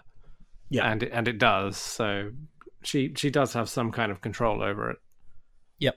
We also get a shot of Tokyo Tower, foreshadowing this dogfight, but it does not get destroyed. Nope. We never even see it again. Is this the first film that it has shown up and hasn't been destroyed? Correct. Bad times. Yeah. Disappointing. 0 out of 10. So after it's weird. They do what I thought was establish that this dogfight was happening over Tokyo by having this Tokyo Tower shot, but they're clearly not because Garu Garu falls out of the dogfight into a flaming forest. Yeah, which is really weird. We had that kind of establishing shot, I think, as New Mothra was joining in, who is a moth now because of the whole cocoon shit, but. I guess they were still moving very, very quickly. Yeah, I guess they're at Yakushima now. It was like a shot that was 90% showing off how cool Mothra looks now. Mothra Leo, by the way, is the name of the new Mothra. Yes, we should stop calling it Mothra 2 now because they do introduce the name. Yeah. Yeah, so it's mostly like, look how fucking majestic Mothra Leo is. And also, we're also moving locations, but we're not doing a good job of it because we're still following Dragon Ball Z mechanics where it doesn't matter. There's a big open place to fight over here. Yeah, that is the feeling you get from these fight arenas. It's the kaiju equivalent of the Sentai Quarry. Yes, where it doesn't matter what gets trashed really. Although it does matter because trees. More on that story later. This fight is wild. So they're now all in the forest and they're doing another forest mountain fight. Yeah. And it looks cool. The effects are great and it's well shot and the action is easy to follow. But Mothra Leo has a lot of powers that aren't foreshadowed. Mm-hmm. It does break into the tiny moths that it was in the egg as, and it does have some of the powers that its mam had. But it also has like this head, this triple-barreled head laser, as I believe you called it. Yep. Death Ghidorah has these like laser pillar things that are kind of like the thing it did earlier to break up the ground, but not. The laser pillar thing was a Mothra attack. Oh, okay. But yeah, again, not foreshadowed. no, it's some like Raiden in Mortal Kombat shit. Like this is Mothra Leo versus just Def Ghidorah now. Like the other two have kind of fucked off out of the way to let the kaiju have their fight. But imagine you sat down with a kid with a very active imagination and you said, what kind of powers would this giant moth have?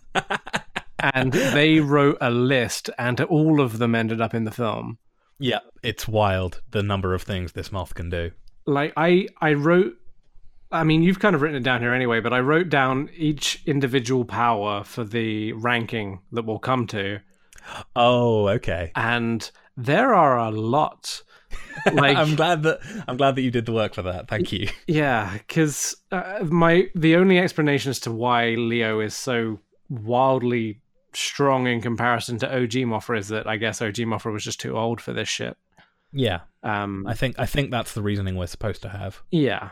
But geez, like it's plus it has the power of God and anime on its side, by which I mean it has access to the people who control the seal. Was that not literally quoted in the watch? Like when we were? I think it might have been. But yeah, it's just as soon as the fight starts, Def Ghidorah does not have a chance. It doesn't. I think it fires some fireballs and nothing. It doesn't do anything. Like. And a lot does happen. There's a lot of shots. There's a lot of it. I mean, it does let off a few swipes or whatever. Yeah, it just. But it is very clear. Do anything. It is very clear that Mothra Leo is winning. Yeah. Mm-hmm. I think this is when Garu Garu takes a bit of crossfire. Yes, and stacks it, falls to the ground. Yeah. And we get the reveal that Garu Garu was a toy or a robot. So this was foreshadowed because we see, like, after Dad has left the room putting the necklace on his daughter, we get a shot of some toys on the windowsill that start to move. Oh. And we get a silhouette of the toy, like a shadow of the toy that becomes Garu Garu, I assume, as Belvira shows up. So I'm okay with it having been foreshadowed, and it is legitimately kind of a cool reveal. Yeah. The way they reveal it is kind of weird, though. It is full of robotic parts. Like, it's way too complicated for an actual toy. Yeah. You could probably chalk that one down to weird fairy magic or something, but sure, yeah. It's a weird reveal which ultimately doesn't mean anything, but it's interesting nonetheless. Yeah.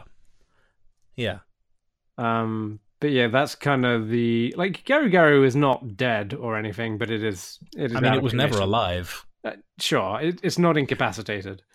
It's got like a big hole in its head and it can't fly. Yeah, I mean, and it's about to die, by the way. Does it? Did I miss the bit where it actually dies? So, while Belvira is like mourning the crash and being frustrated by the crash and looking at the injuries that Garu Garu has, there's a big like rock slide that comes to crush the both of them. Which is when the twins and twins and fairy show up to pull her away from the rock slide.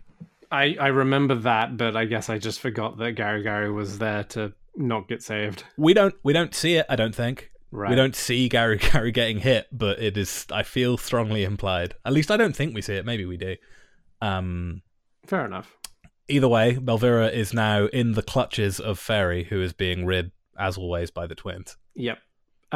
This is kind of where we get the end of the Ghidorah and Mothra Leo fight, where Ghidorah explodes in a nightmare of colourful fireworks. Yep, it's Leo uses like 5 moves back to back and trounces Ghidorah, but it's still not dead.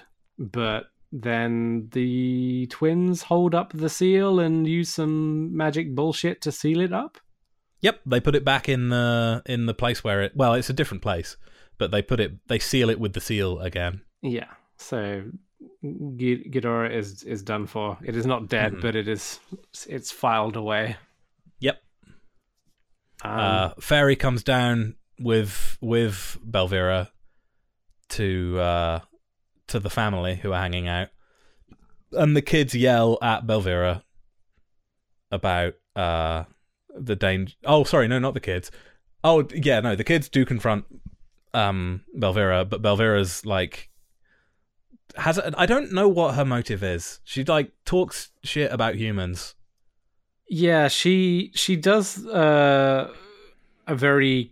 It's a bit of a sequel hook, isn't it? She says something like, "You shouldn't trust humans," and then runs off into the woods. Yeah, and fucks off under a tree stump. And the boy runs after her.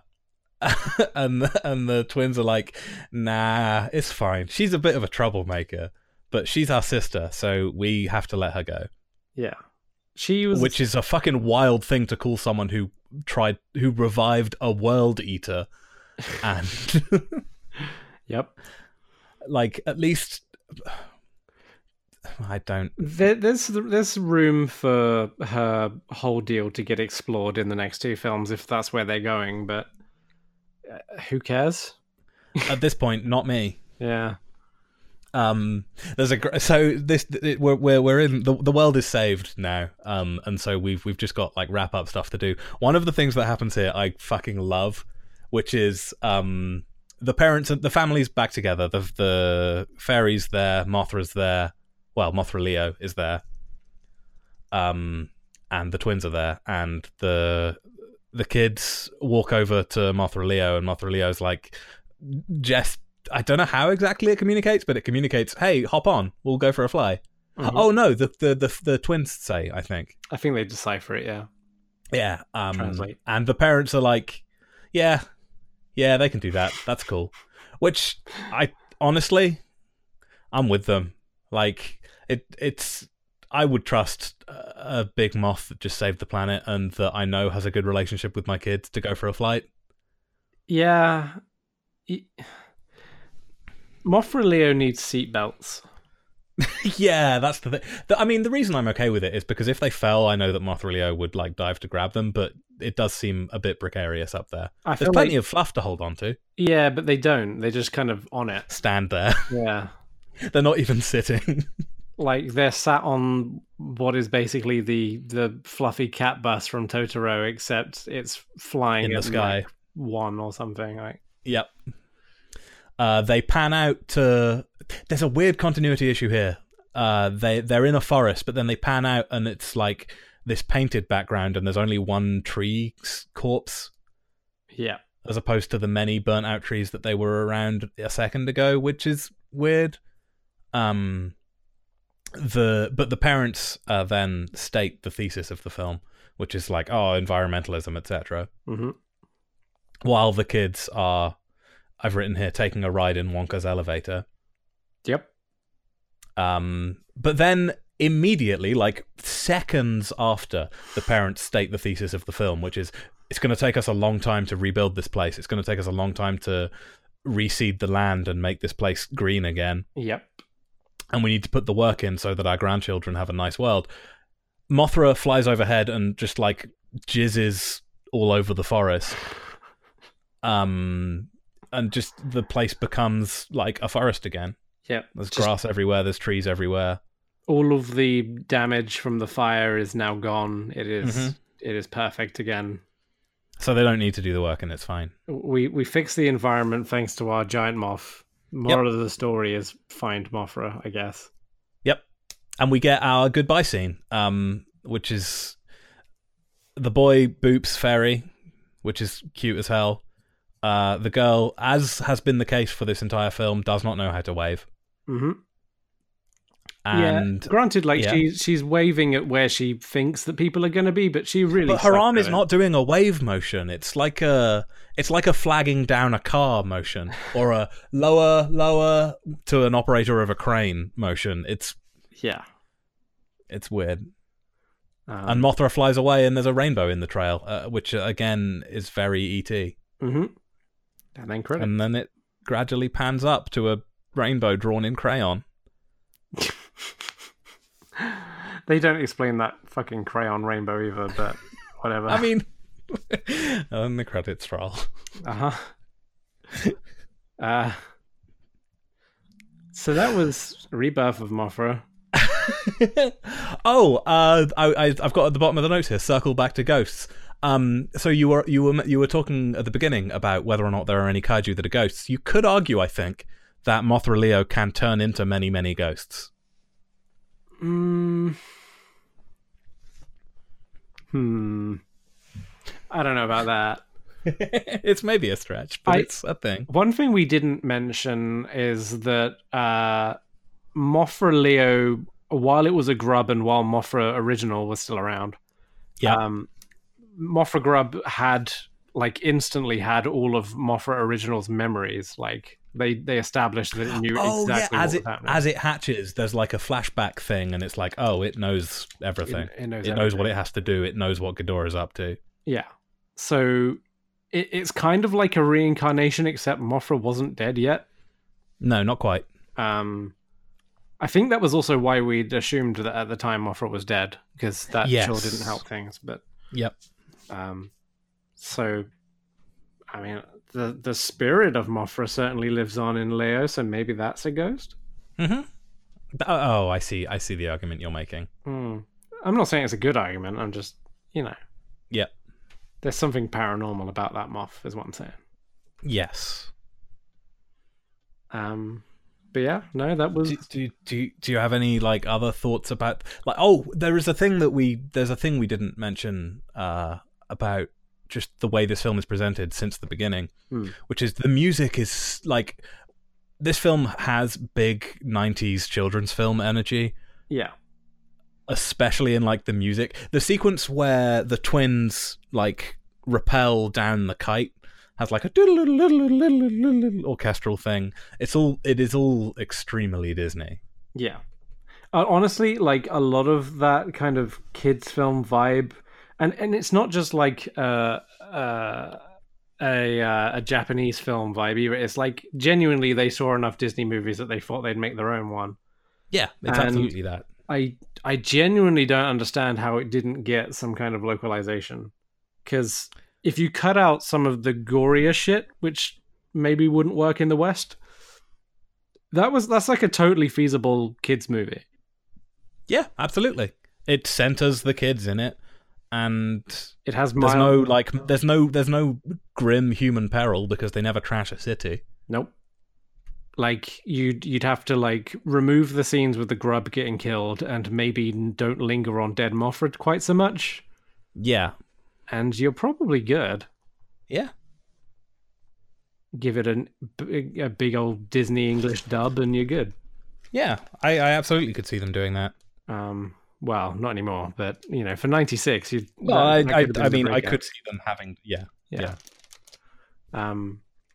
Yeah, no, I will say, weird messaging aside, it was a pretty enjoyable kids film, and I guess the other weird thing is that this is the most kids film of the kaiju films we've seen so far.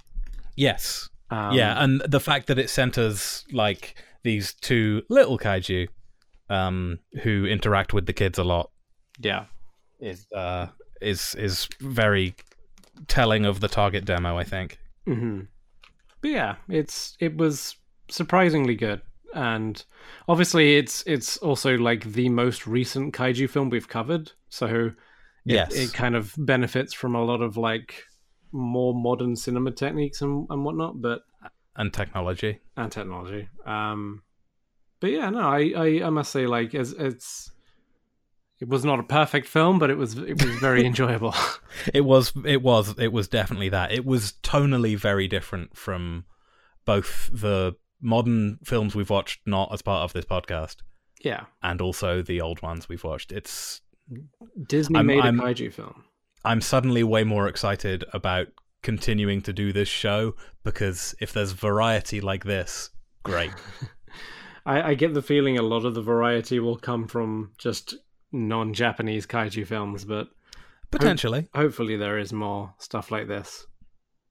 I mean, heck, I'm not going to say what film it is, but there's that film with the T2 stuff in it that presumably we'll get to eventually. It's on the list.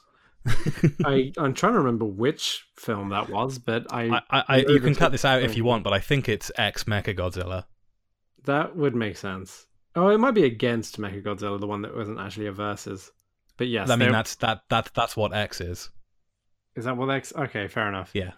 But God, yes, there's an excellent car chase in that film, and I can't wait to see that again. Same. We could do that next if you want. No, I feel like we should go with this nightmare that you picked out, but we'll get to that in a bit. Yeah. So I think we should move on to the next segment.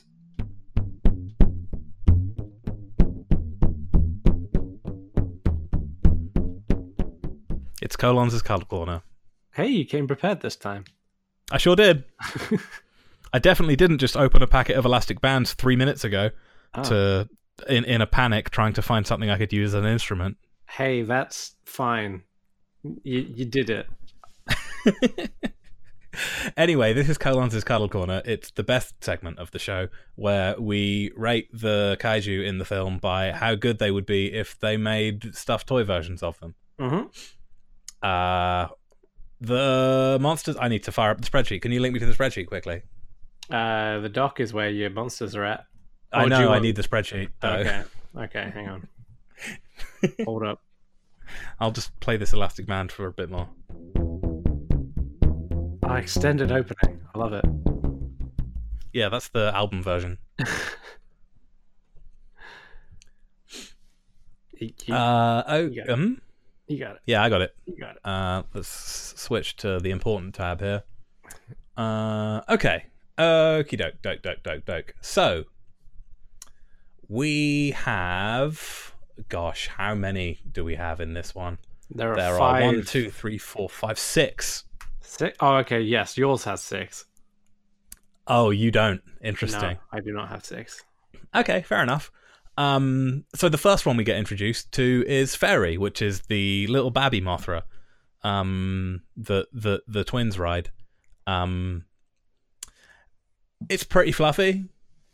It is in canon treated as a stuffed toy. Mm-hmm. Like in the plane sequence in particular, it is assumed to be a stuffed toy. It's pretty cute. It's pretty cute. It's maybe a bit fragile. Like the wings look like they're maybe made of. So it's tough because it essentially is just a stuffed toy in universe. It's difficult to imagine them making a different one. So you kind of have to just go by it as it is in the film, even at the size that it is in the film. But like it maybe wouldn't be great for hugs, but it would be pretty good as like an ornamental. I guess its size doesn't lend itself particularly well for hugs, but it is definitely like a kind of you could rest this on your belly, kind of plushie, or just like hang out in your pile of stuffed toys. Yeah, or on your head. Yes, yeah, you could do that. You could do that. I hang on. I need to fire up the dang film. This is. Give me a second. This is a higher level of scientific approach than I'm used to. The trouble with this is a lot of it's going to come down to just like wing patterns because the 3 moths are kind of similar to each other in terms of like shape. Yeah. I will say that versus Fairy, the other 2 have like more definition to their legs. Yes, they do. And a lot of that I think is to do with their size. Yeah. But God, if the wings could like fold up. Oh shit, maybe that's it. I mean, Mothra's wings never fold up, do they? They don't fold up, but they do unfurl in a moth way. Yes. Not in these films, but in Mothra canon. Yeah, fair enough. Fairy also has glowy blue eyes, which I guess you would just not do. You would just have them be like reflective blue or something.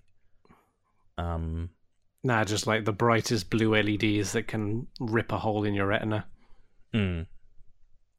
The wing patterns kind of look a bit like coffee stains. The wings look a bit like paper as well, which No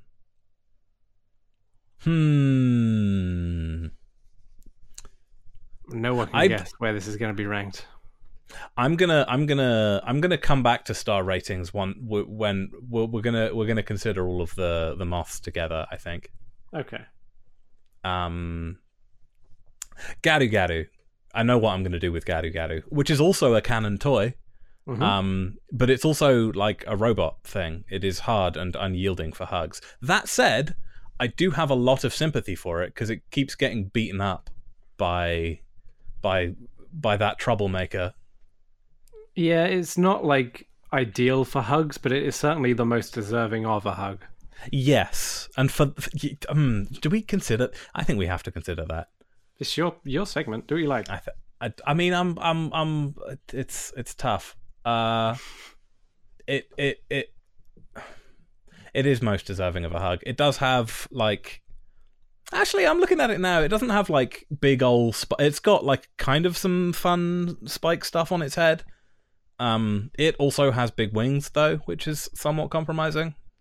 It's got kind of scary red eyes, but I'm sure you could make that work. Let's see if I can't find a full body shot here. Oh, it also does a really cute, like during the dogfight sequence in the living room, it does this really cute little like hop landing. Oh yeah, it does. It has a bit of a kangaroo moment. Yeah, and that's pretty precious. I could see, like, you just make it a bit fluffy. It would be fine. It'd be fine. There's some license you can take with making a plush toy.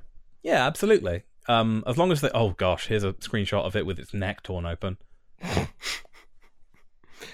Imperfect Garu Garu. I don't know that you would want to recreate that in the stuffed toy version. That's the Chase Rare pop vinyl. Oh, stop. I don't want that. I don't want not an android. And not a Pop Team Epic. What is the name of the thing? I mean, they're just called pop vinyls. Oh, Funko Pops. Yes, the Funko right, yeah. was the part Funko I was forgetting. Fucking Pop Team Epics. Yep, nailed it. Gosh, this is tough. Like, I'm feeling like a high 3 for Gary. That seems reasonable. Just because I feel for it so much, like a lot of the reasons that you get attached to stuffed toys are to do with personality, so I'm okay with that. That feels like a reasonable call. So yeah, 3 stars for Gary Gary. Mothra 1, again, we'll get back to the moths. Yep. Death Ghidorah. So we've already got a couple of Ghidorahs in the ranking. One of them is where are they? Oh, it's just the one, and it's got a 1 star. King Ghidorah is a 1 star. The most notable difference with this one is that it is a quadruped, 4-legged. Yeah, and I think that would help. That gives it more of and it also doesn't have wings. Really, it's got these little stumpy things, presumably because they couldn't find a 6-limbed actor. I think it had stumps before it got its wings back. It took a while for them to grow. Oh, did that happen later? I guess there was the dogfight. So there was a scene when it eventually learned to fly or got its wings back.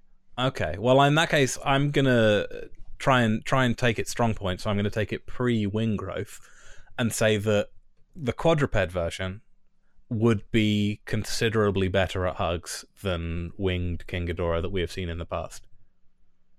Still not perfect because the heads would be tricky to deal with, but if you put like wires or whatever in them, you could make them like wrap around your neck, which would be hecking great. It's the difference between hugging a 3-headed child and a 3-headed dog. Except it's the difference between hugging a 3-headed child who has like weird webbed arms that are constantly sticking out. Sure. That means you can't really wrap around it. Got to wrap around it. I just want to quickly get a look at Ghidorah, full Ghidorah. The handsome beast itself. Oh yeah, no, you're right. It totally does get wings later. That's good to know.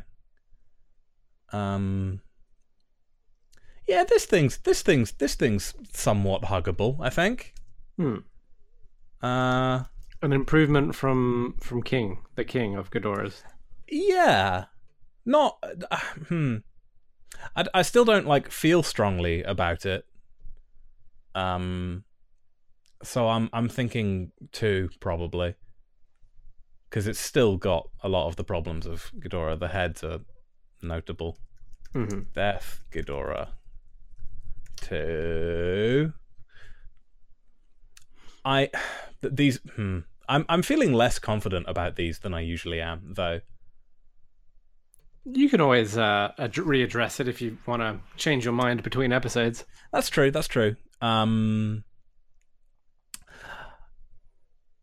Now we're getting onto the one that I think is going to win this one. Grub form Mothra Leo. Yeah. Remember earlier when I said that like knowing the story and the personality and stuff makes a huge difference?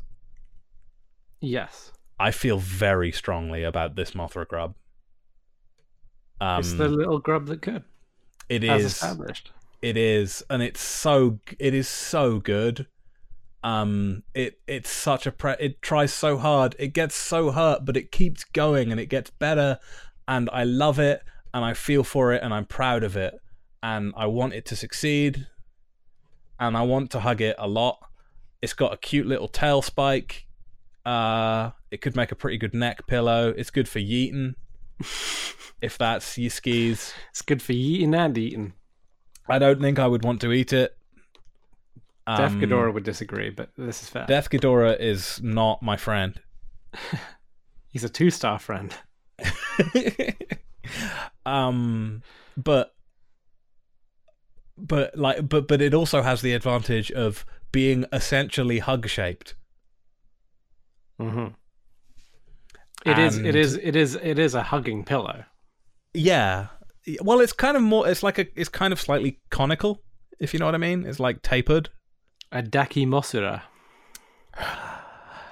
Okay, so that's a 6 stars. Especially just for that name. Good. Mothra Leo, open brackets, grub form. The face is... It's a face that you absolutely get to love by, especially the death sequence. Like, That is one thing I will say for the Mothra grubs across all these films, is that I'm pretty sure we probably called them ugly when it first showed up, but it does grow on you. It absolutely does. And with a scene as sympathetic as the death sequence in this film, it grows on you fast. Like, I was already proud of it after the swimming, the travel montage from immediately after it was born.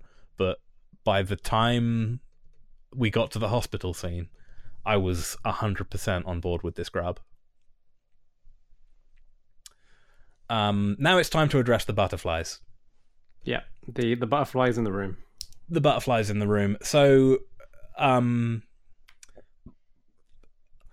I don't know if it's just favoritism based on character, but Mothra Leo looks cool as hell.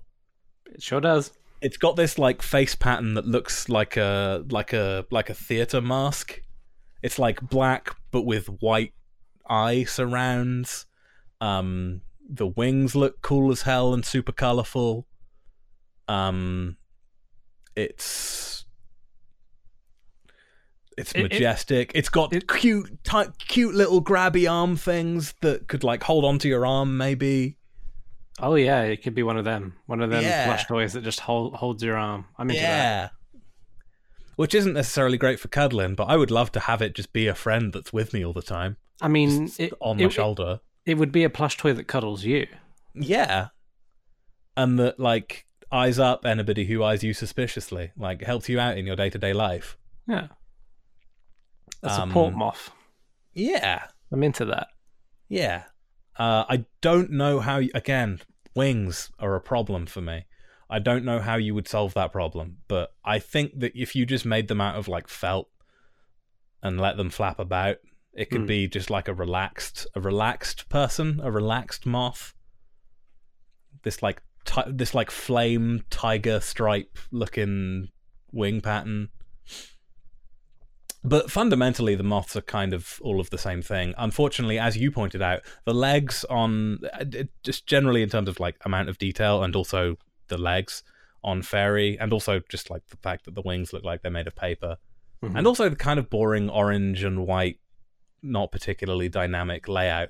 I think Fairy has to be the lowest on this list. It's fair. I feel bad for it because it's cute as shit, but they're all cute. It's fine. Yeah, they are. They absolutely are. I just Fairy. I want to hug the lead. Also, Fairy doesn't really get characterized at all.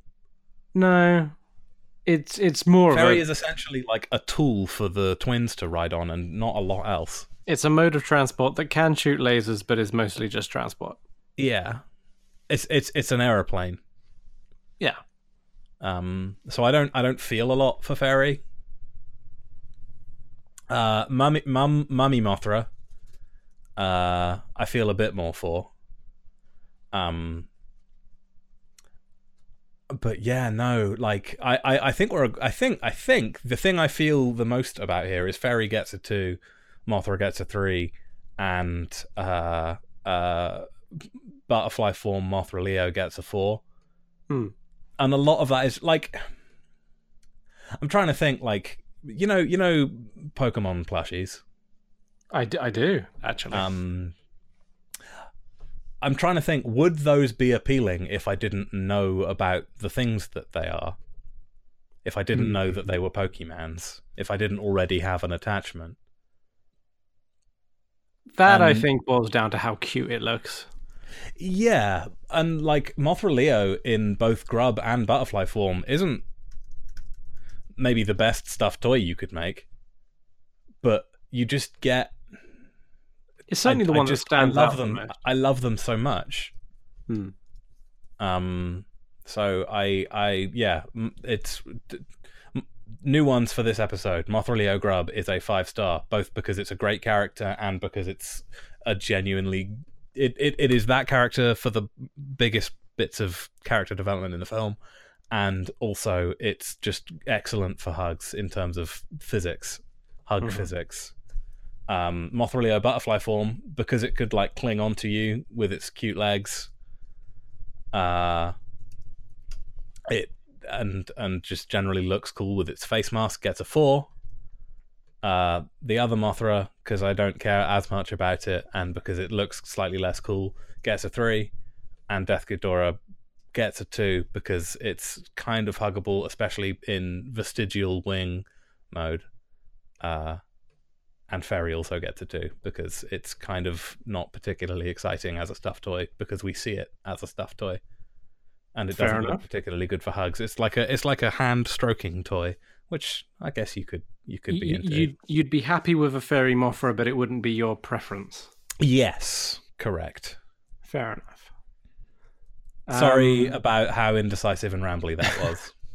I feel like we got to learn a lot about the process. So did I. Like, I'm working this out as I go along. Weird. That I wouldn't say the same about this next segment. Oh yeah, what's that? It's the ranking of Kaiju.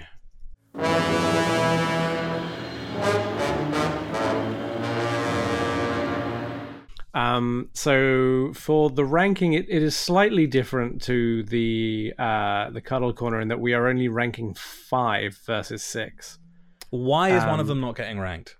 So my argument is that you had Mothra Leo twice, and I get why you would do that for a plush form because it has 2 states. But as far as the Kaiju in this film, there are 5 Kaiju. Mothra Leo just looks different for parts of it.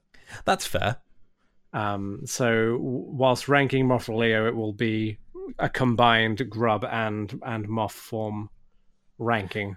Yes, okay. And I guess the fact that it can use the power of montage to change into a different form is important. Yeah. So I'm going to run down the kind of pros and cons of these monsters before getting onto the ranking, just because there's 5 of them and this ranking is already long. So in retrospect, that's how I should have done my segment as well. it's all good. We're learning. So starting with old Mama Mothra, she can fire lightning from beneath of her wings and straight ahead as lasers, which is cool. Mm-hmm. She's got. Are you sure it's lightning? So it's probably not actually lightning, but that is how I would describe the special effect. Okay, that's fair. It's like a laser beam, I guess. I always thought it was like the stuff it drops with the glitter, right? Is that? Oh no, you're talking about that's the next one. Okay. Yeah. Yep. Gotcha. So the next one is the moth dust. Yeah. I have put in brackets. I don't know what this does, but it looks majestic as fuck. It's never clear. It always seems to just make the thing it's attacking flail about a bit. I always assumed it would be like a sleepy spore, but it doesn't seem to do that. Yeah, it's not. It's doing something, but we just don't know. I don't think it's ever been used to actually kill a thing. No. It can use its antenna as whips, which we saw when it stole the seal from Belvera. It has strong legs, which it damaged Descadora with. It's good at carrying grubs. Mm-hmm. It's not very waterproof, but it is a good mum. Yes. So that's Mothra. I'm going to skip over Mothra Leo because Mothra Leo's got a shitload of things to talk about, and I'm going to skip to Defgadora. So Defgadora, I wrote eats trees, but to be fair, it just cares about like absorbing power or whatever, and doesn't really. So, I disagree with that because we learn in the backstory that it destroyed all life on Mars. Sure. So I think that eating trees was just a way of it powering up before it destroyed all life on Earth. This is fair. As far as the film itself goes, it doesn't really. It does destroy like a fair bit of one forest, but that's kind of as much as it does. It's not around wrecking skyscrapers or pushing over the Tokyo Tower. No, and in fact, it could have been because it flew over Tokyo at one point, but didn't do anything with it. Yes, it flew over Tokyo to get to some trees rather than to actually fuck up Tokyo. Yep. It has an assortment of ranged weaponry, including a flamethrower, some fireballs, and mouth lasers, which are apparently different from fireballs, but it has all 3 of these. It can bite, powerful enough to swing Mum Mothra around with, and it can bite powerful enough to pierce Grub Mothra's skin. This is true. It fucked up Grub Mothra Leo a fair bit. Mm-hmm. It did that cool thing where it split the earth and had it erupt with fire somehow. It only did it once, but I guess it's because it looked cool and was probably complicated to record. And it had this is the thing we talked about when Mothra landed on the back of it. I'm pretty sure Defgadora attacked Mothra with some kind of anti-air eruption attack. It's hard to say what had actually happened there. Can we take a brief aside here to point out that you've introduced the fantastic nickname Mumthra? Yeah, the only reason I haven't said Mumthra is because it sounds like something from the Addams Family, which is kind of not what I'm going for. Fair enough. Or Mumra. Either way. Moving on to Garu Garu, which, to be fair, Garu Garu and Fairy Mothra are pretty similar. Garu Garu has like a big mouth laser, whereas Fairy Mothra has like dual antenna lasers. Yes, one thing that they communicate fairly well in the dogfight scene in the living room is that these two are pretty evenly matched. Yeah. One weird thing is that Garu Garu does shoot breaks a lot of things with its lasers, but couldn't really damage the kids. There's a scene where the young boy deflects, or not deflects, but like kind of blocks a fireball with his shoe, and it doesn't really seem to do anything. Shoes are sturdy. Yeah, but it breaks like lights and other bits around the house otherwise. Could be to do with like conductiveness, perhaps. Yeah, maybe it's the like rubber soles or something. Yeah. But that happened. It took out a leg of a grand piano by flying into it. Correct. and it can lift a child via a bug net and drag the child and the mother when the mother grabs onto the child. Mm-hmm. So it's pretty strong. Even when its wings aren't exposed to proper air. Yeah, I don't really know how it managed to kind of generate forward momentum. I assume the same way that it is animated to begin with. Sure. And yeah, back to Fairy Mothra. It's about as strong, but also gets kind of shriveled up by Garu when it gets shot. So yeah, it doesn't seem to be as strong as Garu in that department.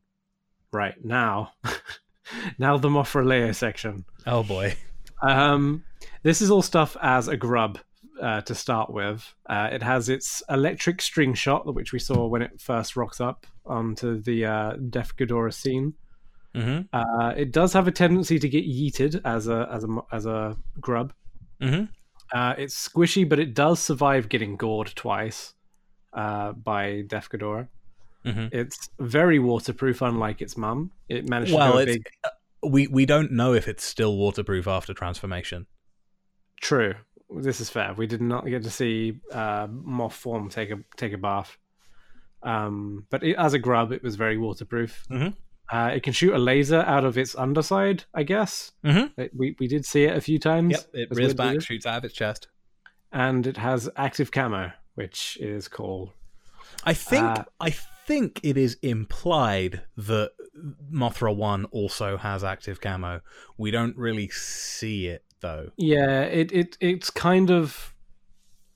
It's at least hinted at in the way that Mothra does reappear at a point. And is able to hide. Yeah. So Mothra Leo, the Moth version, it has a triple rainbow laser that it can fire from its forehead. In like a triangle formation. It's great. Yep. It's very Illuminati. It can do that cool shit where two samurai go past each other and get damaged without drawing swords, except in the air. Correct. It can transform into hundreds of glowy moths that can damage Def Ghidorah. Mm-hmm. It does that Mortal Kombat ass Pillars of Lightning thing, which it kind of did right off the bat when it rocked up as Moth form Mothra Leo. Mm-hmm. It slammed into Def Ghidorah at a high speed. They kind of did. It was in part of that dogfighting part where they just flew at each other, and Def Ghidorah flew into a mountain because of it, and Mothra Leo was absolutely fine. I'm still confused about that sequence. They were moving at the same speed as each other. Yes. And I'm pretty sure that Mothra weighs less than Def Ghidorah. Yep. The only difference between them is that there was like a CG trail behind Mothra, which I guess means that it was imbued with magic momentum. Yeah, it was some like Super Saiyan shit that we just couldn't see. I don't know. It did this cool move where it did like an aerial corkscrew above Def Ghidorah that sent shockwaves down below to pummel it. It circled above Def Ghidorah, creating a light disc that fired lasers down at it. There was like more miscellaneous explosions, which could have been the moth dust, but again, it's hard to tell because there was so much fucking explosions and lasers going on at this point that it's really hard to track. And it also has that magic dust at the end, which makes plants grow in the areas that were decimated by Def Ghidorah. That's not going to be necessarily super useful in a fight unless there's some really particular sort of circumstances. I will also point out that we have every reason to believe that it has infinitely more powers than this as well. Yeah, there's no reason for us to believe that this is the full extent of... This is not even its final form. Yeah. Honestly, I have seen something regarding one of the other Rebirth of Mothra films, and this is not even its final form. Okay, I guess in that case we'll get to that when we get to that. We'll just have to deal with what we've got at the moment. Yeah, so all that in mind, I'm going to kind of mention where they are placed in the ranking. I would recommend you go to theglorioblog.com and find the show notes for this episode and just look at the ranking, because I'm not going to go through all 16 and explain why, because we'll be here forever. I do have one big like framing thing, which is how are you going to frame the kaiju versus the daikaiju? So my kind of framing for a lot of this is, would this would a kaiju win in a fight against the one above it, regardless of its size and its abilities? So you are saying, like, hey, if I pitted Fairy against Death Ghidorah 1-on-1, Yeah. Final Destination, no items, at the sizes that they actually are. Yes. Okay. It's obviously there's going to be a big gap between like size differences and things, but I feel like that's the best way to go about this. No, I'm with you on that. That is completely fair, and I'm very interested to see if anything joins Garu Garu and Fairy. So Garu Garu and Fairy I have not put at the bottom of the list. They are one from the bottom of the list. Oh. Below them is Meganulon from Rodan, which was that big caterpillar that was like Larval Mothra but bad. It was only really seen eating humans underwater and not getting shot, but I believe that Garu Garu and Fairy's lasers would make pretty short work of it. At the very least, they could escape pretty easily. Yeah, I mean, all they'd have to do is like float above it and fire lasers down, and there's not a lot that could happen. Yeah. I don't think Meganulon will always be at the bottom of this list, but for now it is. Fair enough. So Garu Garu also is above Fairy Mothra because I think it was demonstrated in this film that on a one-on-one situation, Garu Garu would come out on top. Yep, absolutely. So they are the new 14 and 15 in this list. Moving up, we then have Mama Mothra at number 6, underneath Godzilla, but above Yongari. Which Godzilla? The only one that we've seen so far, which is the one from Ghidorah, the three-headed monster. Right. Which is, if you remember, it was the Godzilla that couldn't do too much other than throw rocks, but it didn't take any damage, and it did see off King Ghidorah without much effort. So yes, an old Mothra doesn't seem like it would be too much of a fight if they had to go at it. It can't fly, but Godzilla's got projectiles. So yep. It can also launch itself. It didn't in that film, but I'm confident it can do it. Yeah. Death Ghidorah I've placed at number 3, below Gamera and above King Ghidorah. Above King Ghidorah? Interesting. Okay. And I should mention that it's above this King Ghidorah because this King Ghidorah is shit. Okay. It's like hardy, but if you remember, like that King Ghidorah basically just participated in a tennis match with rocks and then flew away in a hissy fit. Yeah, got thrown off of a cliff by Godzilla, but like still would have beaten Godzilla in a one-on-one, and lost because it was Mothra and Rodan showing up as well, but still not that great anyway. So Death Ghidorah with its like fireballs, lasers, and ground splitting stuff, I think it would easily take on that version of King Ghidorah. And yeah, we have a new number 1 because Gamera has been dethroned. Mothra Leo. So the biggest kind of reasoning for Gamera being at the top for so long was mostly because Gamera was pretty much impervious to anything. Yeah. I have no reason to believe that there is something that Mothra Leo is capable of that could fuck Gamera up, or at least get rid of it. Like, Gamera was never that strong to begin with. It was more, as in terms of it damaging other things. It was just a tank.